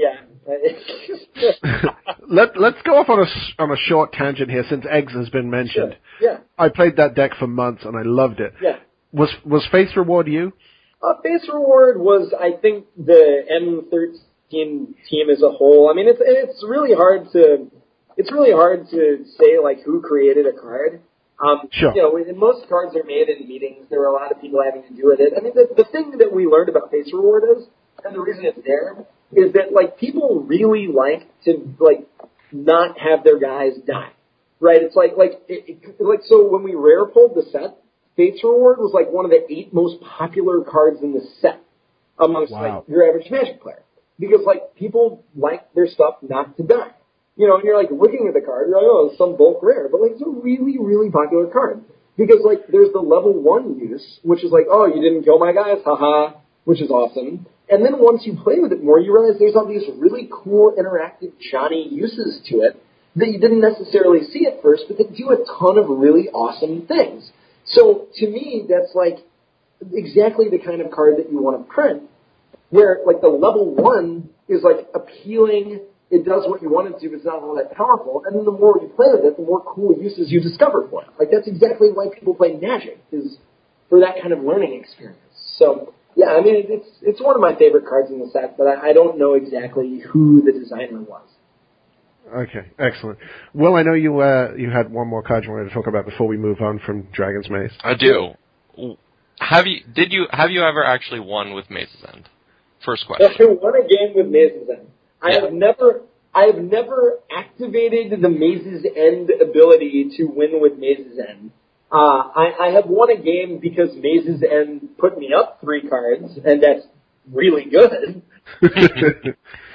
So yeah, I've not actually had 10 gates in play, activated the ability, and won the game then and there because of that. Have you seen someone else do it? I've never seen it happen, although I would bet any amount that Mons Johnson has won a game with that ability. Yeah, I'll be trying for this in one of my articles for sure. It's just too much. Like Thorn Glaciers is one of my favorite cards from back in the day. Right. The thing about this card is that like if you activated it once, it's really good. It's like a land that drew you a card. Yeah, so, you know, you don't have to work too hard to make this card very powerful. For sure. I mean, Thorn Glaciers, Alliances, when you look back at it now, has had so many good cards in it that people still play. Yeah, Alliances was not a weak set at all. Well, it couldn't be, considering I don't know. That Force of Will is card disadvantage right there. I'm down 2 cards for your 1 card. This must be bad, right? But Alliances had both Pillage and Arcane Denial, which were drawn by the amazing Richard Kane Ferguson, so the set's automatically awesome. Arcane is actually one of my favorite all-time artists. He is great. I love that he came back in Time Spiral Block and did some things. Yeah, and he did some stuff in Shadowmoor as well, I think. Yeah. Oh, really? I didn't actually even realize that. There's like Everlasting Torment and a couple of other cards. Your favorite, Batwing Broom. Batwing Broom. I just picked a couple of those up to fight. Broom, yes. Sweep them up. Well, I just want to play against somebody with Twin, and they like make 1 million dudes. I'm like, okay, are you gonna scoop? No. Well, attack you for 1 million. Oh, you're dead. Seems fine. Yeah, seems fine. Okay, so yeah, anything else you wanted to touch on, Zach, before we move away from Dragon's Maze? Like anything we didn't ask about or any? Well, there's one card I wanted to mention before. Sure. What's your card? Beck and Call. Ghost of Nature 2.0. Yes. That was very intentional. It was like, this card is sort of a split card. Also, you get to play Glimpse of Nature again in Modern, but a little bit more balanced this time. I always have a soft spot in my heart for elves. My team designed the elf. A lot of people had the elf deck. My team, Frank Karsten, Jan Dwaz, Maureen LeBaron, myself, and Stuart Wright, designed the Mirror Entity version of elves that ended up top 8ing that Pro Tour and was sort of the fixture of that standard season. So I always have a soft spot in my heart for the elf deck, and we wanted to see, like, okay, can we do this effect at twice the mana cost and put a color restriction on it and see what can happen? So, I mean, I expect that card to be very good in Modern. I think it's far more reasonable. I mean, a big thing about it is that it gets spell snared, which is huge. So, I look forward to seeing what people do with that. I also think, by the way, it could be a totally reasonable standard card. Oh, yeah, I've already put it in a couple token decks in Standard. So then, confirm or deny.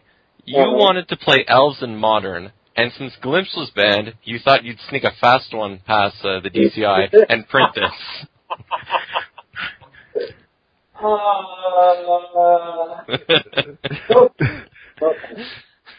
So, like, you'll be going to GP Portland with an Elves deck, right? I didn't say I was good enough to play Elves anymore. Not a deck I want to play for 13, 14, 15, 16 rounds ever again in my life. By day 2 of Pro Tour Berlin, I was like barely a sentient being. So I'll go ahead and deny that rumor, but I liked the version of the world where I did sort of conspire to play Elves at the Pro Tour. So people can believe that if they want. I might show up at the tournament with Elves just to confirm that rumor. Well, you say you were worn out on day 2. Like, on the Stanislav Sivka Pro Tour Return to Ravnica scale, where were you? I was somewhere between how exhausted Sivka was and how exhausted I was having to cover yet another Egg's niche. Oh, man. You could just F6 in the booth. The thing is, with Eggs, like, good players don't take forever to go off with Eggs. Right, but, like, that's fine. But if you look at, like, Pro Tour Return to Ravnica, right, like, the first day, he's all, like, prepped and ready to go. And the second day, the hair's kind of disheveled, the shirt's no longer buttoned. And then the third day, there's no shirt anymore. There's just a white T-shirt. He looks really beaten down. Yeah, we went out after the Pro Tour, and he had to, like, recuperate for a solid, like, 3 hours. I mean, this is a guy that can play the deck without even having to think too much about it. I mean, that's why he won the event. But yeah, that will wear you out, and you can definitely tell looking at him after that final match. Yeah, for sure. He looked like he was just ready to collapse, cuddle his trophy in his hotel room. Yeah. Which, let's face it, is something we'd all like to be able to do. Not confirming, or I know you're an all-ages, but it's very possible that a lot of drinking of non-alcoholic beverages was done after that trophy at the bar immediately afterwards. Yes, of course, non-alcoholic. See, I'm hot cocoa. Yes. I've known Alex Hayne for many years now, so I've heard all the stories that go with that. Oh, okay, yes, you know how that goes. So if we could just move on then to brewing, which is, after all, what we talk a lot about on this show, and I know something that's close to pretty much anybody in R&D's heart. Moving from non-alcoholic beverages to brewing, yes. I'm telling you, I am a master of the segue. I want to start with something that you said in the GP Atlantic City coverage. They interviewed you, and you were talking about sideboards. Yes. And your take on how to build a sideboard and how to sideboard is something I hadn't seen before in that context. So I don't know how many of our listeners would have read that. If you can just sort of give us a brief insight into it. Basically, your principle is that your sideboard is not 15 cards I might use, it's the rest of my deck. No, that's exactly right. And I by no means want to take credit for this principle. I learned it from Brian Davis all the way back in the late 90s to Zvi, Adrian Sullivan, Mike. I mean, like a lot of theorizing went into this ability and into this theory, not just Zach had a good idea, but the idea. By Mike, you mean Mike Flores? Mike I take Flores, it. yes. Friend of the show. Yes. Who rules? Hey, what's up? The idea is that you should not have like a deck of cards and then some other cards that you would like to put into that deck. And the reason is the majority of games you're playing are actually with your post-sideboarded configuration. So it's a misnomer to think of the deck that you're playing for essentially a third of the time. And mathematically, you are playing it a third of the time, even if those games don't actually happen. You can't think of that as your deck. Instead, what you want to do is present a 60-card deck that is the ideal 60 cards for as many possible games over the course of the tournament as you can.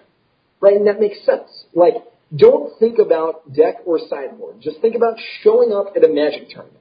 Clearly, in any given game of Magic, you want to have the best deck that you can bring to the table. Now, the reason that sideboarding exists is you can only, you don't know exactly what the metagame is going to look like. So you bring, you choose some cards that you're going to just have in your first game and then some other cards that you're not. But if you could theoretically, just choose 60 cards from everything that was available in the format every time, you would certainly do that, right? You wouldn't just say, oh, I've got my deck, I'm going to put in a couple of Grafdigger's cages. You would tailor it as much as you possibly can. So anyway, you don't get to do that with all of the cards in the format. You get to do that with 75 cards. But the same principle applies. You want to think about every single matchup that you're likely to face in the format, and then you want to figure out the best 60 possible cards to present against them. And then you want to figure out, you do that for every matchup that you're likely to be up against, and then you design your 60-card main deck and your 15-card sideboard to be able to do exactly that as much as you can, as often as you can. Does that make sense? It does. Yep. And it's something I've been working on doing recently, and it's actually not easy. No, it's very hard. I mean, it's very labor-intensive. But that's, exactly why the good players win a lot. It's because, they do that, and other people don't. Yeah, for sure. So, being in R&D and having to build decks for things like the FFL, how important is it to be good at brewing decks and coming up with ideas completely off the beaten path? It's far and away the most important thing. I mean, and again, I mentioned Mons Johnson earlier. He's an exceedingly valuable playtester, as is Steve Warner. Two people that y'all probably haven't heard of. They don't get a lot of public exposure, but two veteran game designers at Horde that are... Mons Goblin Raiders. That same Mons, everyone who plays in the Future League, it's far more important to be able to brew up new ideas and envision powerful uses of atypical cards. Because that's how you make sure you don't print something totally broken, and it's also just how you make sure to play with the most Magic cards, so you can make sure that you have the most fun Magic cards in the set that you can have. And then once you sort of know how an environment works better, you get to the point where you're tuning and refining decks a lot more. But one of the reasons that a lot of people get a lot worse after being at Magic, after being at Wizards for a long time, is precisely that phenomenon. That because min-maxing and playing as hard as you can is not heavily rewarded, it's just not incentivized, it's less important. So you don't practice the skill of being on top of your game all the time, and concurrently you get a little worse. What's your process for brewing? When you sit down to brew a deck, where do you start? That's a great question. What I usually do, as a deck designer or as a Wizards employee, I just look at the file and I see, oh, this is probably too good, let me build a deck with it. Or this is, interesting, let me build a deck with it. As a player, I don't do that at all. As a player, I do one of two things. The first thing I do is I look at a format and I figure out what the format's doing, what I like to call the pillars of the format. So, what is the slowest possible viable strategy? What is the fastest possible viable strategy? What is the mid-range strategy that is likely to beat both of those? And what sort of non-interactive or combo strategy is powerful and yet viable in that environment? And then once I see what those poles of the format are, then I try to see, okay, is there any weakness that all of those decks aren't touching? And I don't really care as much about the specific environment as I do as what's possible in the format. Because, it's not like the old days where 50% of the matchups you played were blue-green madness. The environment's reasonably diverse. And so I'll try to exploit a hole in the metagame. And that's sort of most brews that I make are, no one can beat a Blood Moon, or like no one can beat a Chalice of the Void. The other thing I'll do, and I do this in formats like Legacy and Modern, is I just think of the most powerful possible thing that can happen, and then I do everything I can to make it work. You know, that's what I've been doing with Modern recently. Is I've been looking at cards that are stupidly powerful but aren't seeing play, like Disciple of the Vault and Trash for Treasure. Like, yeah, exactly. Trash for Treasure lets you get a Sundering Titan on turn 3. Right, yeah, it's for Trash for Treasure, Through the Breach.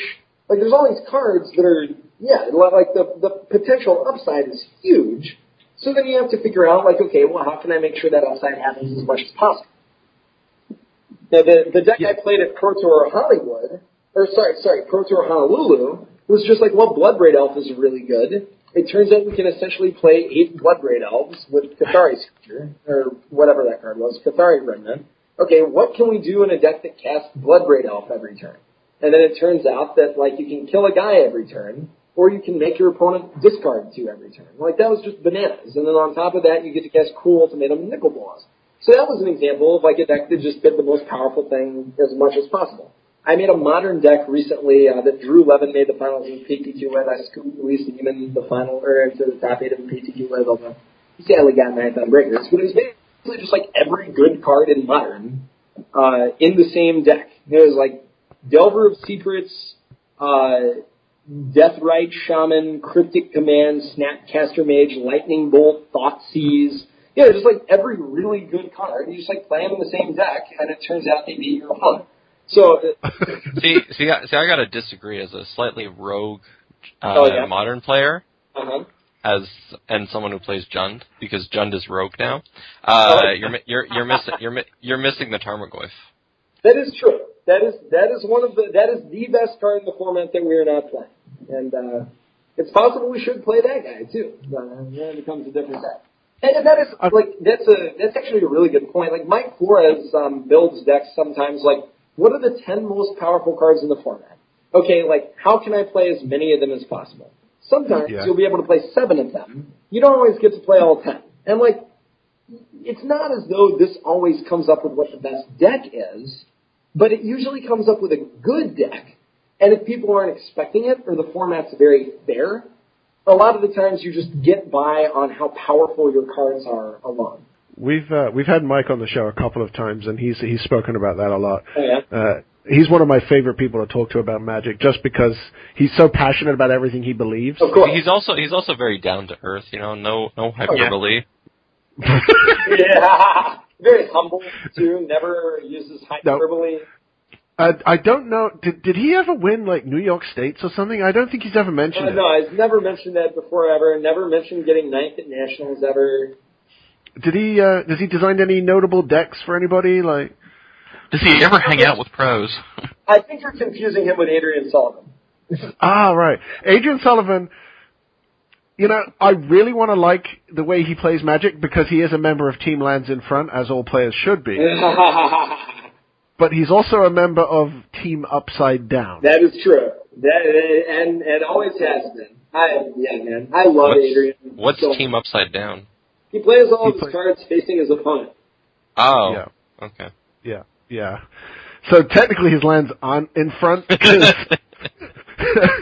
it's just, stop it, Adrian. I can't look. I certainly will admit to having been very tilted about that in the past. Adrian is also notable for top 32 in a Pro Tour with 4 copies of Orcish Librarian after it was reprinted in Time Spiral. Oh, wow. Oh, man. Mind you, I'm the guy who made it to English Nationals one year because I had a copy of Zap in my deck. Yeah! Oh, and I now collect foil Zap. So the story behind it was I was sitting down for round 1 and I realized I had only 59 cards in my deck. And the judge was looking for my deck list. So I just... Well, quickly, I've got to find something. I just grabbed a red card, and it ended up being Zap. Forgot to cite it out in Game 3 of the finals for this Nationals qualifier. Oh, my goodness. My opponent's on 3 life. I have, I'm hellbent, and I'm dead on board. I got 6 man out. I draw my card for the turn, and it's Zap. I'm like, well, okay, mice. Cast Zap. Oh, look. Shock you? GG. Oh, my goodness. I think your opponent was really happy about He was just like, wait, Zap? that. Such justice. We got a reader, folks. But yeah, that was the one and only time Zap was ever good. Yeah, also, card advantage. it is card advantage. Yeah, I mean, it's probably not tempo advantage. But yeah, like, brewing is something is near and dear to all of our hearts. Will less so than the rest of us, I think. I think that's fair to say, eh, Will? Well, I guess now, sort of, maybe. I mean, you did play Mono White Knights at one point. I did. That was my deck. That destroyed Jund. Dude, Because I played White Knight and I played what was it? Knight Exemplar. Yeah, well, no, I basically played every single Knights, but just going like White Knight against Jund, they were like, They can't what? beat What's going on here? Okay, protection for you. Yeah. Putrid Leech doesn't look so good now, buddy. Pay 2 lines? Yeah, I top-8ed Provincials with that deck. And then after that, I played Mass Polymorph Blue-White. Yeah. Now Well, your Grixis Delver list, which you were talking about for the Pro Tour, I actually played Grixis at Standard FNM last week. Oh. Dustmantle Seer is actually really good right now. That's insane. Sam Black got me hooked on a deck that was like black, blue, green out of Brazil with 4 Dustmantle Seers and like gyre stages and stuff like that. Yeah. I think Dustmantle Seer is underappreciated. That card ends games in a hurry, man. Well, when you look at the fact that you've got Overload, you've got a lot of really good X spells, I mean, like Rakdos Return, Bonfire, although Bonfire's not great because of the anti-synergy with the Miracles. Sure. But Magma Quake is underrated right now, I think. So basically my deck was like 15 main deck removal spells, a whole bunch of X spells, Nighthawks, and Dustmantle Seer. Yeah, so Seer's just dealing you 0 damage. Right, and it's like the nut, of course, is when you play against like a Travis Wu deck and they flip Omniscient. That is. Yeah. Well, I did get an Angel of Serenity off one guy. Yeah. That's about as good as it gets. Yeah, like the card is like a 4/4 flying sulfuric vortex, essentially, and like that turns out to be pretty good. Ends games in hurry. And when you're drawing, they're drawing really powerful spells, but you're drawing Izzet Charms and Dimir Charms and, Dreadbores, so whatever they cast, you're just going, oh, that's nice, kill it. The Dimir Charm also pretty good at synergy with Dustmantle Seer. Surprisingly. And I used all 3 modes on it. I think it was the only charm that I actually used all 3 modes in one match. Like, Izzet Charm, I never used the looting, for example, but right. The deck was a lot of fun. And, sounds like it. Powerful, too. So when can you actually start crushing Pro Tours again? So I can't go to the Pro Tour, we think, until after Huey, which is the set after Theros. I have been told that I could theoretically go to Pro Tour the 3rd set in Theros block, because I haven't had anything to do with that. But that would mean that I went to like a Pro Tour and then didn't play again. So part of me wants to do that. But, the Pro Tour is a lot of work. But we'll see. I mean, I definitely have the itch, for sure. And I'm going to go, I think, to the World Magic Cup qualifier in Illinois or wherever in June. I mean, I'd love to make the team. It'd be a great honor. But, Magic's hard, and I don't get to play all of that much anymore. So, not that I would ever consider myself modest on any axis. I'm very realistic, I think, about my chances of getting back on anytime soon. But I love Magic, and I obviously would like to be able to be back as much as possible. But you can still play Grand Prix, is it? Can still play Grand Prix as long as they're not within 25 days of the release of a set that I worked on. So it's not that I can't play in Pro Tours. I just can't play in any event that comes out within 25 days, or any event that happens in 25 days of the release of the set that I worked on. And it turns out that all Pro Tours are like that. But I can certainly, I tested a little bit with Team Star City Games for the last event. Not a lot, but a little. And I can definitely go to GPs and Star City Games events and things like that. So, I would like to be able to do so if any are in the area. But I work a lot, so it's not always the most viable option. But, we try to play from time to time. Sweet. So what's the chances of seeing you at GP Toronto in November? Pretty high, I'd say. Toronto's one of my favorite cities, and I mean, I like to show these kids I've still got what I still have what it takes.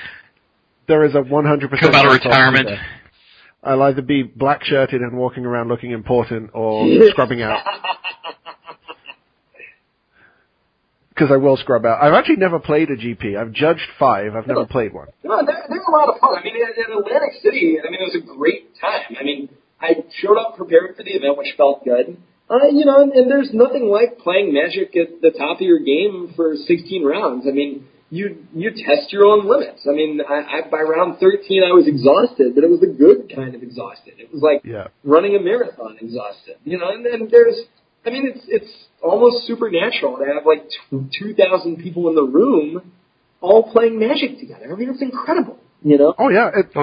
It feels the same even when you're judging. But I remember watching Atlantic City at home, and like you were doing well, and Zvi was at the top of the standings. I'm just like, did we get in a time machine? Like,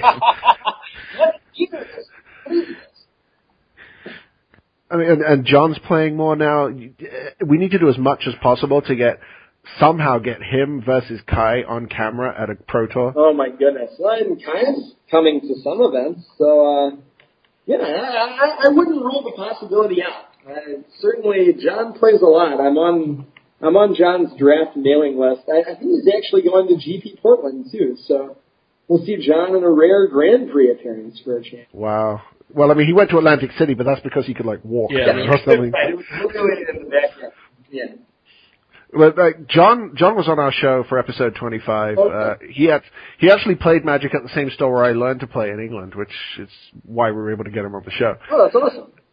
And he's so humble. Oh yeah, he's a great guy. And I was shocked. Yeah, and really intelligent outside of Magic too. Just a really empathic dude. I have a lot of respect for him. I mean, all that needs to be said about John on a Magic show has been said at some point. But yeah, I mean, he's a really awesome guy. And yeah, you would not know from his affect that he's the greatest Magic player of all time. Yeah, he didn't even want to call himself that when we mentioned it. I mean, no disrespect to Kai. Kai might also be the greatest Magic player of all time, but I know John better than I know Kai, so I'm just going to use confirmation bias.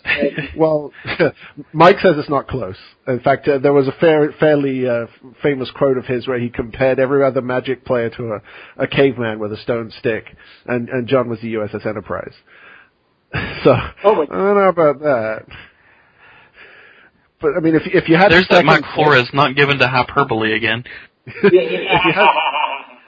you had second pick in an all-time Magic draft, you wouldn't be sad no matter who you got. No, that is exactly right. So, like, with the brewing, do you consider yourself to be a deck brewer, or are you more of a play the best deck and tune it kind of guy? Like, I know at the moment it might seem like you're brewing a lot. Yeah, I mean, it definitely depends on, like, when I'm playing. If I think that I'm one of the best players in the room in a format I'm comfortable with, and, like, extended legacy or formats I tend to be comfortable with, I'm usually going to play just, like, something good. If I don't think that I have a gameplay edge, I'm much more likely to brew stuff. I mean, it also just depends on how good my homebrew is. Like, there are times, like, I showed up to a PTQ with Trinity Green when, like, if you looked at it, this was in, like, 2005 or something. If you look at I loved that deck. Yeah, that deck ruled. And, like, it was not possible to lose against anything. Like, everyone was playing 20 to 25 one-mana spells. So I'm just going to show up with a 4 Chalice of the Void deck and, win a blue imple. I mean, like, there are times when, like, everyone hands it to you. But most of the time I think if I feel like I'm one of the 5 best players in the room or something, I'll just play a regular deck and tune it. If I'm at a Pro Tour, if I'm at a Grand Prix, I'm going to try to get an edge by, like, playing something that's probably not all that popular. Yeah. For sure, because I brew, but I don't. When I play mostly FNM because I live in fairly isolated areas. At FNM, I'm absolutely bringing a homebrew. I don't want to be that guy that's playing Junk Reanimator at FNM. Hey, do you go to FNMs? I've been to one. I'd like to go to more of them, but again, I mean, I work until 9 at night or something, and usually on a Friday I'm just not in the mood to play Magic. Also, I travel a lot for various reasons, so it's hard to do. But I mean, yeah, if I'm out of work early, I'd love to hit up an FNM and do a draft or something. But I think I've only been to like one since I've done that. I think people with known names in the community going to FNM is awesome for a local community. Oh, because I mean, yeah, I totally agree, and it's also awesome for me. Like I've met the one time I went out to 20-sided games in Brooklyn, I met some of the most amazing people. There were I ended up going to a diner and hanging out with this guy Stefano until 2 in the morning. And then, I met another guy who was, a film editor, really talented, amazing guy, and we talked forever. So, I think it's cool to be able to be, a Magic personality, just, meeting people that love Magic and love to play Magic. I mean, it's also great from my perspective, just getting to meet tons of awesome people that I'd never meet otherwise. So, I mean, I definitely think it's a win-win. Yeah, for sure. If I lived in New York or even in Denver now, knowing that I could show up at FNM and end up paired against a Pat Chapin or yourself or BDM on round one, I mean, I'd never miss a week. Oh, dude, yeah. And then I encourage other pros to show up to FNM when they can. I mean, again, it's super fun. You'll get to play a different type of Magic than what you're accustomed to, and you'll probably make somebody's day. So. Well, we almost convinced Brad Nelson to show up in a mask to random FNMs. What? And just unveiled himself at the end. That is insane, dude. Did he say he was down for that? He was considering it, but I think now that he's qualified for this Pro Tour and he's close to gold, I think he's sort of rededicating himself again to serious play.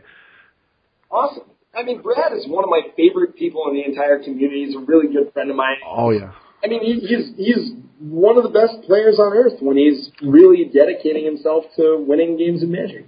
He's been on our show a couple of times, and he fit right in with us. I bet, man. He's a great player, but he also has that Johnny Timmy streak that we all have, that he just loves having fun with Magic. Oh, man. Yeah, exactly. And you can tell that in the kind of decks he plays. Yeah. There it is. Come on. Well, that's why I do what I do at FNM. I mean, I love the fact that when I play against some of the better players locally, and they sit down against me on a Friday night, they go, I have no idea what you're playing, so I'm just going to counter everything I don't understand why you'd be playing. And I love that. They know when they sit down against me that it's going to be a deck that has been thought out, that is fun as heck, and that they're going to have to think to beat. Yeah. They'll probably beat me anyway. No, and that's a real, that is an undervalued, I mean, talking about brewing. It cannot be underestimated how valuable your opponent not knowing how to play around your deck is. When I was working with Star City, Zvi had this deck that was Bance Delver with 2 Rootborn defenses or something, and there's all these crazy one-off cards. And the deck ended up not being that awesome, but the thing that we noticed was the first 2 times you played against the deck, it would just dismantle you because you had no idea what to play around. And yeah, later on, okay, whatever, you'd stabilize because you'd understand it. But if you're showing up to a Pro Tour, to an FNM with a deck like that, your opponent only has 3 matches to adapt to what's going on. So, I think it's both overvalued in that people will play bad decks because they're it's surprising, and undervalued in that people, I think it's very useful to throw in 1 or 2 copies of a card that's really devastating if your opponent doesn't know it's coming, and just to make sure that your opponent doesn't have perfect information all the time. I remember the last time this really happened was when I played an Esper combo deck around Exquisite Blood and Viscopa Guildmage. Oh, yeah. And everybody saw the Esper start, and they figured it was just Esper control, so they're holding their threats and trying to do the 2 in a turn thing. Meanwhile, I don't have a single counterspell in the deck. Yeah, of course. Yeah, and it's thank you for all of this time.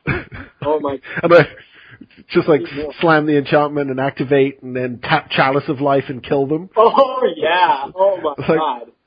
What even just happened? I see. I just won the game. Oh, boy. That is a sick combo, man. Well, you probably had something to do with half of it. So I made Chalice of Life. I actually designed all of the flip cards that weren't creatures. I think I designed like all but one of those or whatever in a DKA design meeting. Chalice of Life being one of my favorites. I love that card so much. Yeah, I've used it quite a bit too. It's just such a beating when it flips. And when I first started playing it, I was metamorphing it after it flipped. Oh yeah. So it's like that's flip it, can you? Life, man. Oh, it's like that's just so much. Oh, dude. Thrag what? I don't even care. 5 you. Yeah. By the way, good luck interacting with us because you're not going to be able to. Oh, so good. All right, let's transition away. We've monopolized a lot of your Magic time, so let's move on to fabulous segment of random moments of geekery. Will, do you have one for us? I do. I can't wait to hear it. All right. This is a picture. Well, I guess it's a picture. I guess you can call it something else. As a fan of The Big Bang Theory, it's a picture of every single shirt that Sheldon has ever worn on The Big Bang Theory. Oh my goodness. Broken down by season? Broken down by season and episode. So it's just straight chronological? Yeah. Awesome. Yeah, I love that show. I know people don't like it because it has a laugh track and that, but... Oh, see, I don't care. It's, sit down, watch it. It's fun. And there's times where, I see a shirt and I'm like, oh, that's kind of cool, but just kind of forget about it afterwards. Well, now you have the entire... I think it goes up to season 6, episode 7, so... All those. Travis, you've got one? Yes, someone on the glorious internet has taken the My Little Pony and instead made My Little Cthulhu. So instead of friendship is magic, we have friendship is madness. Oh, dear. Yeah, I can see that being fun. Pony Cthulhu thing? Yep. That was awesome. I saw it on Facebook. It was like the first time I wanted to like repost something and like. Yeah, the people have way too much time on their hands. Hey, there's so much creativity in this world that just needs an outlet, and that's what Facebook is for. My moment of geekery is Fringe. I have been watching the heck out of it. About time. Well, there was a time when if I was at home, if I wasn't podcasting about Magic or writing about Magic, I was goldfishing Magic decks. So my time was exclusively Magic, but I'm watching TV now, and Fringe is really good. Don't spoil anything. It's sort of like a cross between the X-Files and Doctor Who. Yeah, That was the best geek pitch I've heard in a long time. And Anna Torv is, she's pretty cute. So Zach, what have you got for a moment of geekery? I don't know, man. You stole the friendship is madness thing. I was like slow rolling that. No, I don't know. I work a lot, and I've never been a scion of geek culture, I suppose. I mean, in as much as working at a fantasy card gaming company for 3 years is somehow not a part of geek culture. But I think I've used up all of my geek points on that career choice. So I'm woefully oblivious, as you saw when we tried to too many geek-related things right now. I'll have to come back on and have a great moment for you guys. Oh, okay then. I guess we could handle having you on again. Oh, fine. So, if you insist. So before really, yeah, you're really doing me a favor. I appreciate it. Before we wrap up the show, I have a few quick-fire questions that some of my local players wanted to ask. All right, I can be quick. How quick is quick? 5 seconds? Up to you. Question number one from my friend Chris Stoyles, who's been streaming Legacy on Twitch and getting like 150 viewers at a time. Why did you think Burning Tree Emissary was a good idea? Because I think it's really fun, and good aggro decks that are beatable aggro decks, I think, are also fun. My friend Mark, who might be your biggest fan on the planet. Oh my God, I love you, Mark. Said, does he have to practice making his voice sound so dreamy, or does it just happen naturally, as if emanating from heaven itself? It is precisely because I love the sound of my own voice a lot, and that it sounds so dreamy and magical. No one listens to themselves talk quite as much as I do, and I wouldn't want it to be unpleasant. Considerate of you. That is fantastic. My buddy Sugar Shane wants to know why you haven't reprinted Lightning Bolt yet. I want to know why he's called Sugar Shane. That name rules. Lightning Bolt bends the format around it. It's one of the most powerful cards you can print. I think it's a good thing to bring back every, decade or so. But it's, it's very hard to print other good burn spells, which you need to do in every set when Lightning Bolt's legal. And Andrew, who is one of the two twins who started playing with Avacyn Restored and both top-aided provincials last year, which is unbelievable. They're 16. These guys are like prodigies. Jeez, man. There's a funny story. This guy playing Cube, he had a sneak attack on turn 2. Uh-huh. He activated it to put a Gaia's Revenge into play. Yeah. And then passed the turn. So he wants you to contact your friends at Wizards and make sure that if a creature gains haste from sneak attack and already has haste, that it actually loses it so that he didn't misplay it all. I'll make sure to remember that for the next time we reprint sneak attack. which emergency errata. You heard it here first. Sneak attack M14. Wow. Can you imagine sneaking in those godlike squirrels from Theros? Man, this is going to be awesome. Yeah, so we've Be still my heart. determined that Theros, the first set is Squirrel Tribal, the second set is Polar Bear Tribal, the third set is Penguin Tribal, and all the art is Richard Kane Ferguson. And Brainstorm, Jace, and Sneak Attack are in M14. Yeah. I'm glad you summarized that. Actually, Ancestral's in M14 as well. Oh, that's right. I forgot Ancestral Grid. Strict upgrade to Brainstorm. I don't know, man. Brainstorm lets you shuffle stuff away. There you go. Protects you from Okay. Awesome. Thanks for the lightning round. So let's do some quick shout-outs, and since it is now midnight in my part of the world. Yeah, I love magic. So, Will, I'm sure you have some shout-outs. Actually, thank you very much, Zach, for coming on. It's been a blast. Yeah, thank you. It's a ton of fun.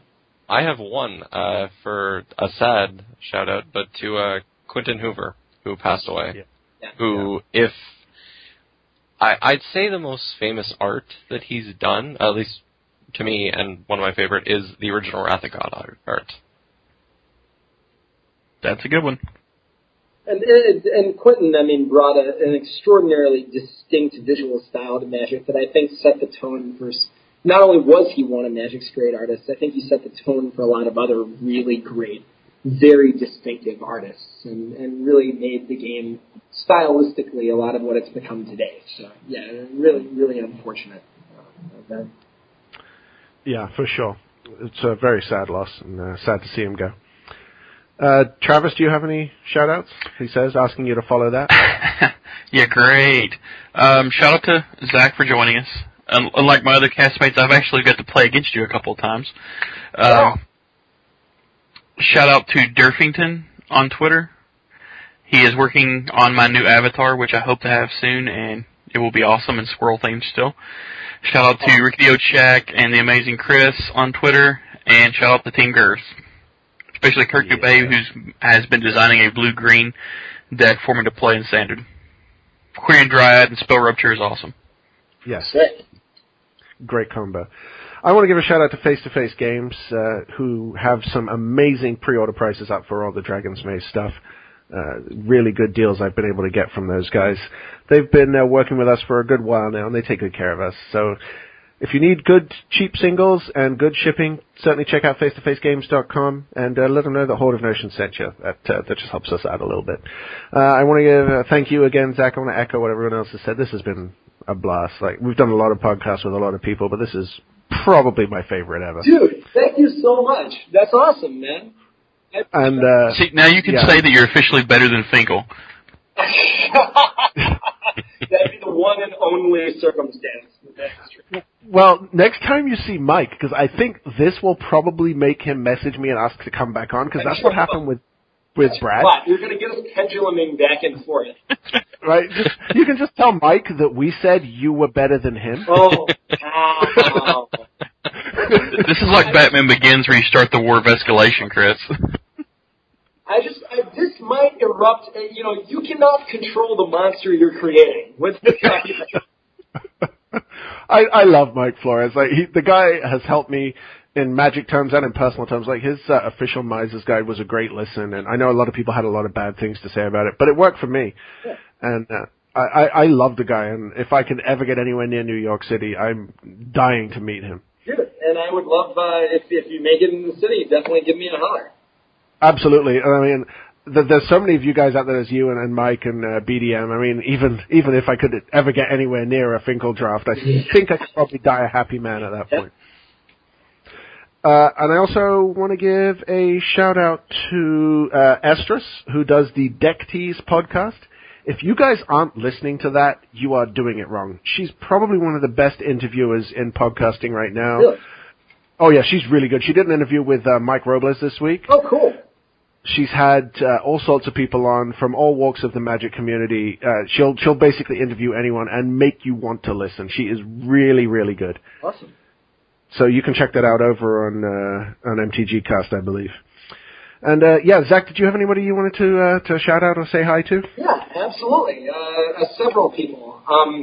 First is just literally everyone listening to this, which sounds super cheesy, but I've taken a few digs at internet Magic people. I know they're going to take more than a few digs at me, but I mean, the reason that we all did, worked so hard to make the game that we all love for, years and years and years is because there's no better feeling than watching people play something that they love and that you created and that you've shared an experience together to make better. And, we really do, do this for everybody that we've ever met at an event and played against, or everyone that's ever sent us a word of encouragement, or everyone that, has never acknowledged the fact that we exist at all, but has sat in their house and played games with their dad or their son or their friends or their brothers or people that they've grown to know over years and years and years. And it's an honor and a beautiful experience to be such a meaningful part of so many people's lives. And I want to say that, no matter who I take a dig at or whatever, I value, appreciate, and really am humbled by that opportunity.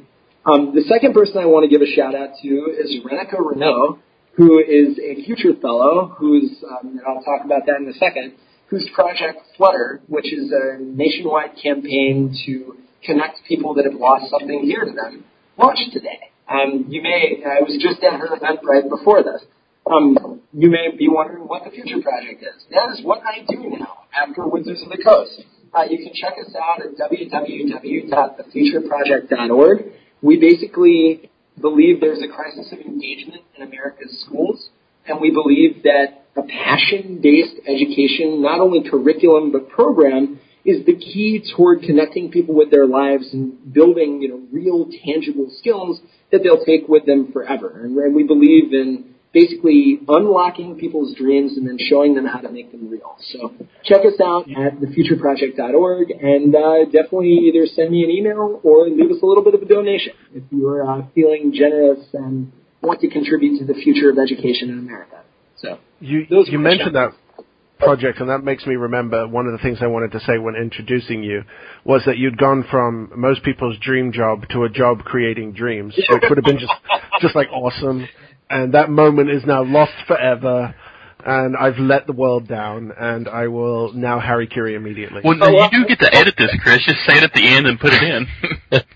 I will make sure to steal that line. That is a good one. Sometimes I come up with those. Not often. More often than I come up with good decks. Oh, sorry. All right, awesome. Thanks so much for this, Zach. It's been great chatting with you, and I'm sure we would love to have you on anytime you're sitting at home bored. Awesome, man. Well, I'll get in touch with you via Twitter. I hear that's what the kids use nowadays. I am occasionally involved in the Twitter machine. Awesome. Perfect. So on that note, let's wrap this baby up. So, for Will, for Travis, for extra special guest Zach Hill, and for me, Chris, join us again next time for another exciting episode of Horde of Notions. All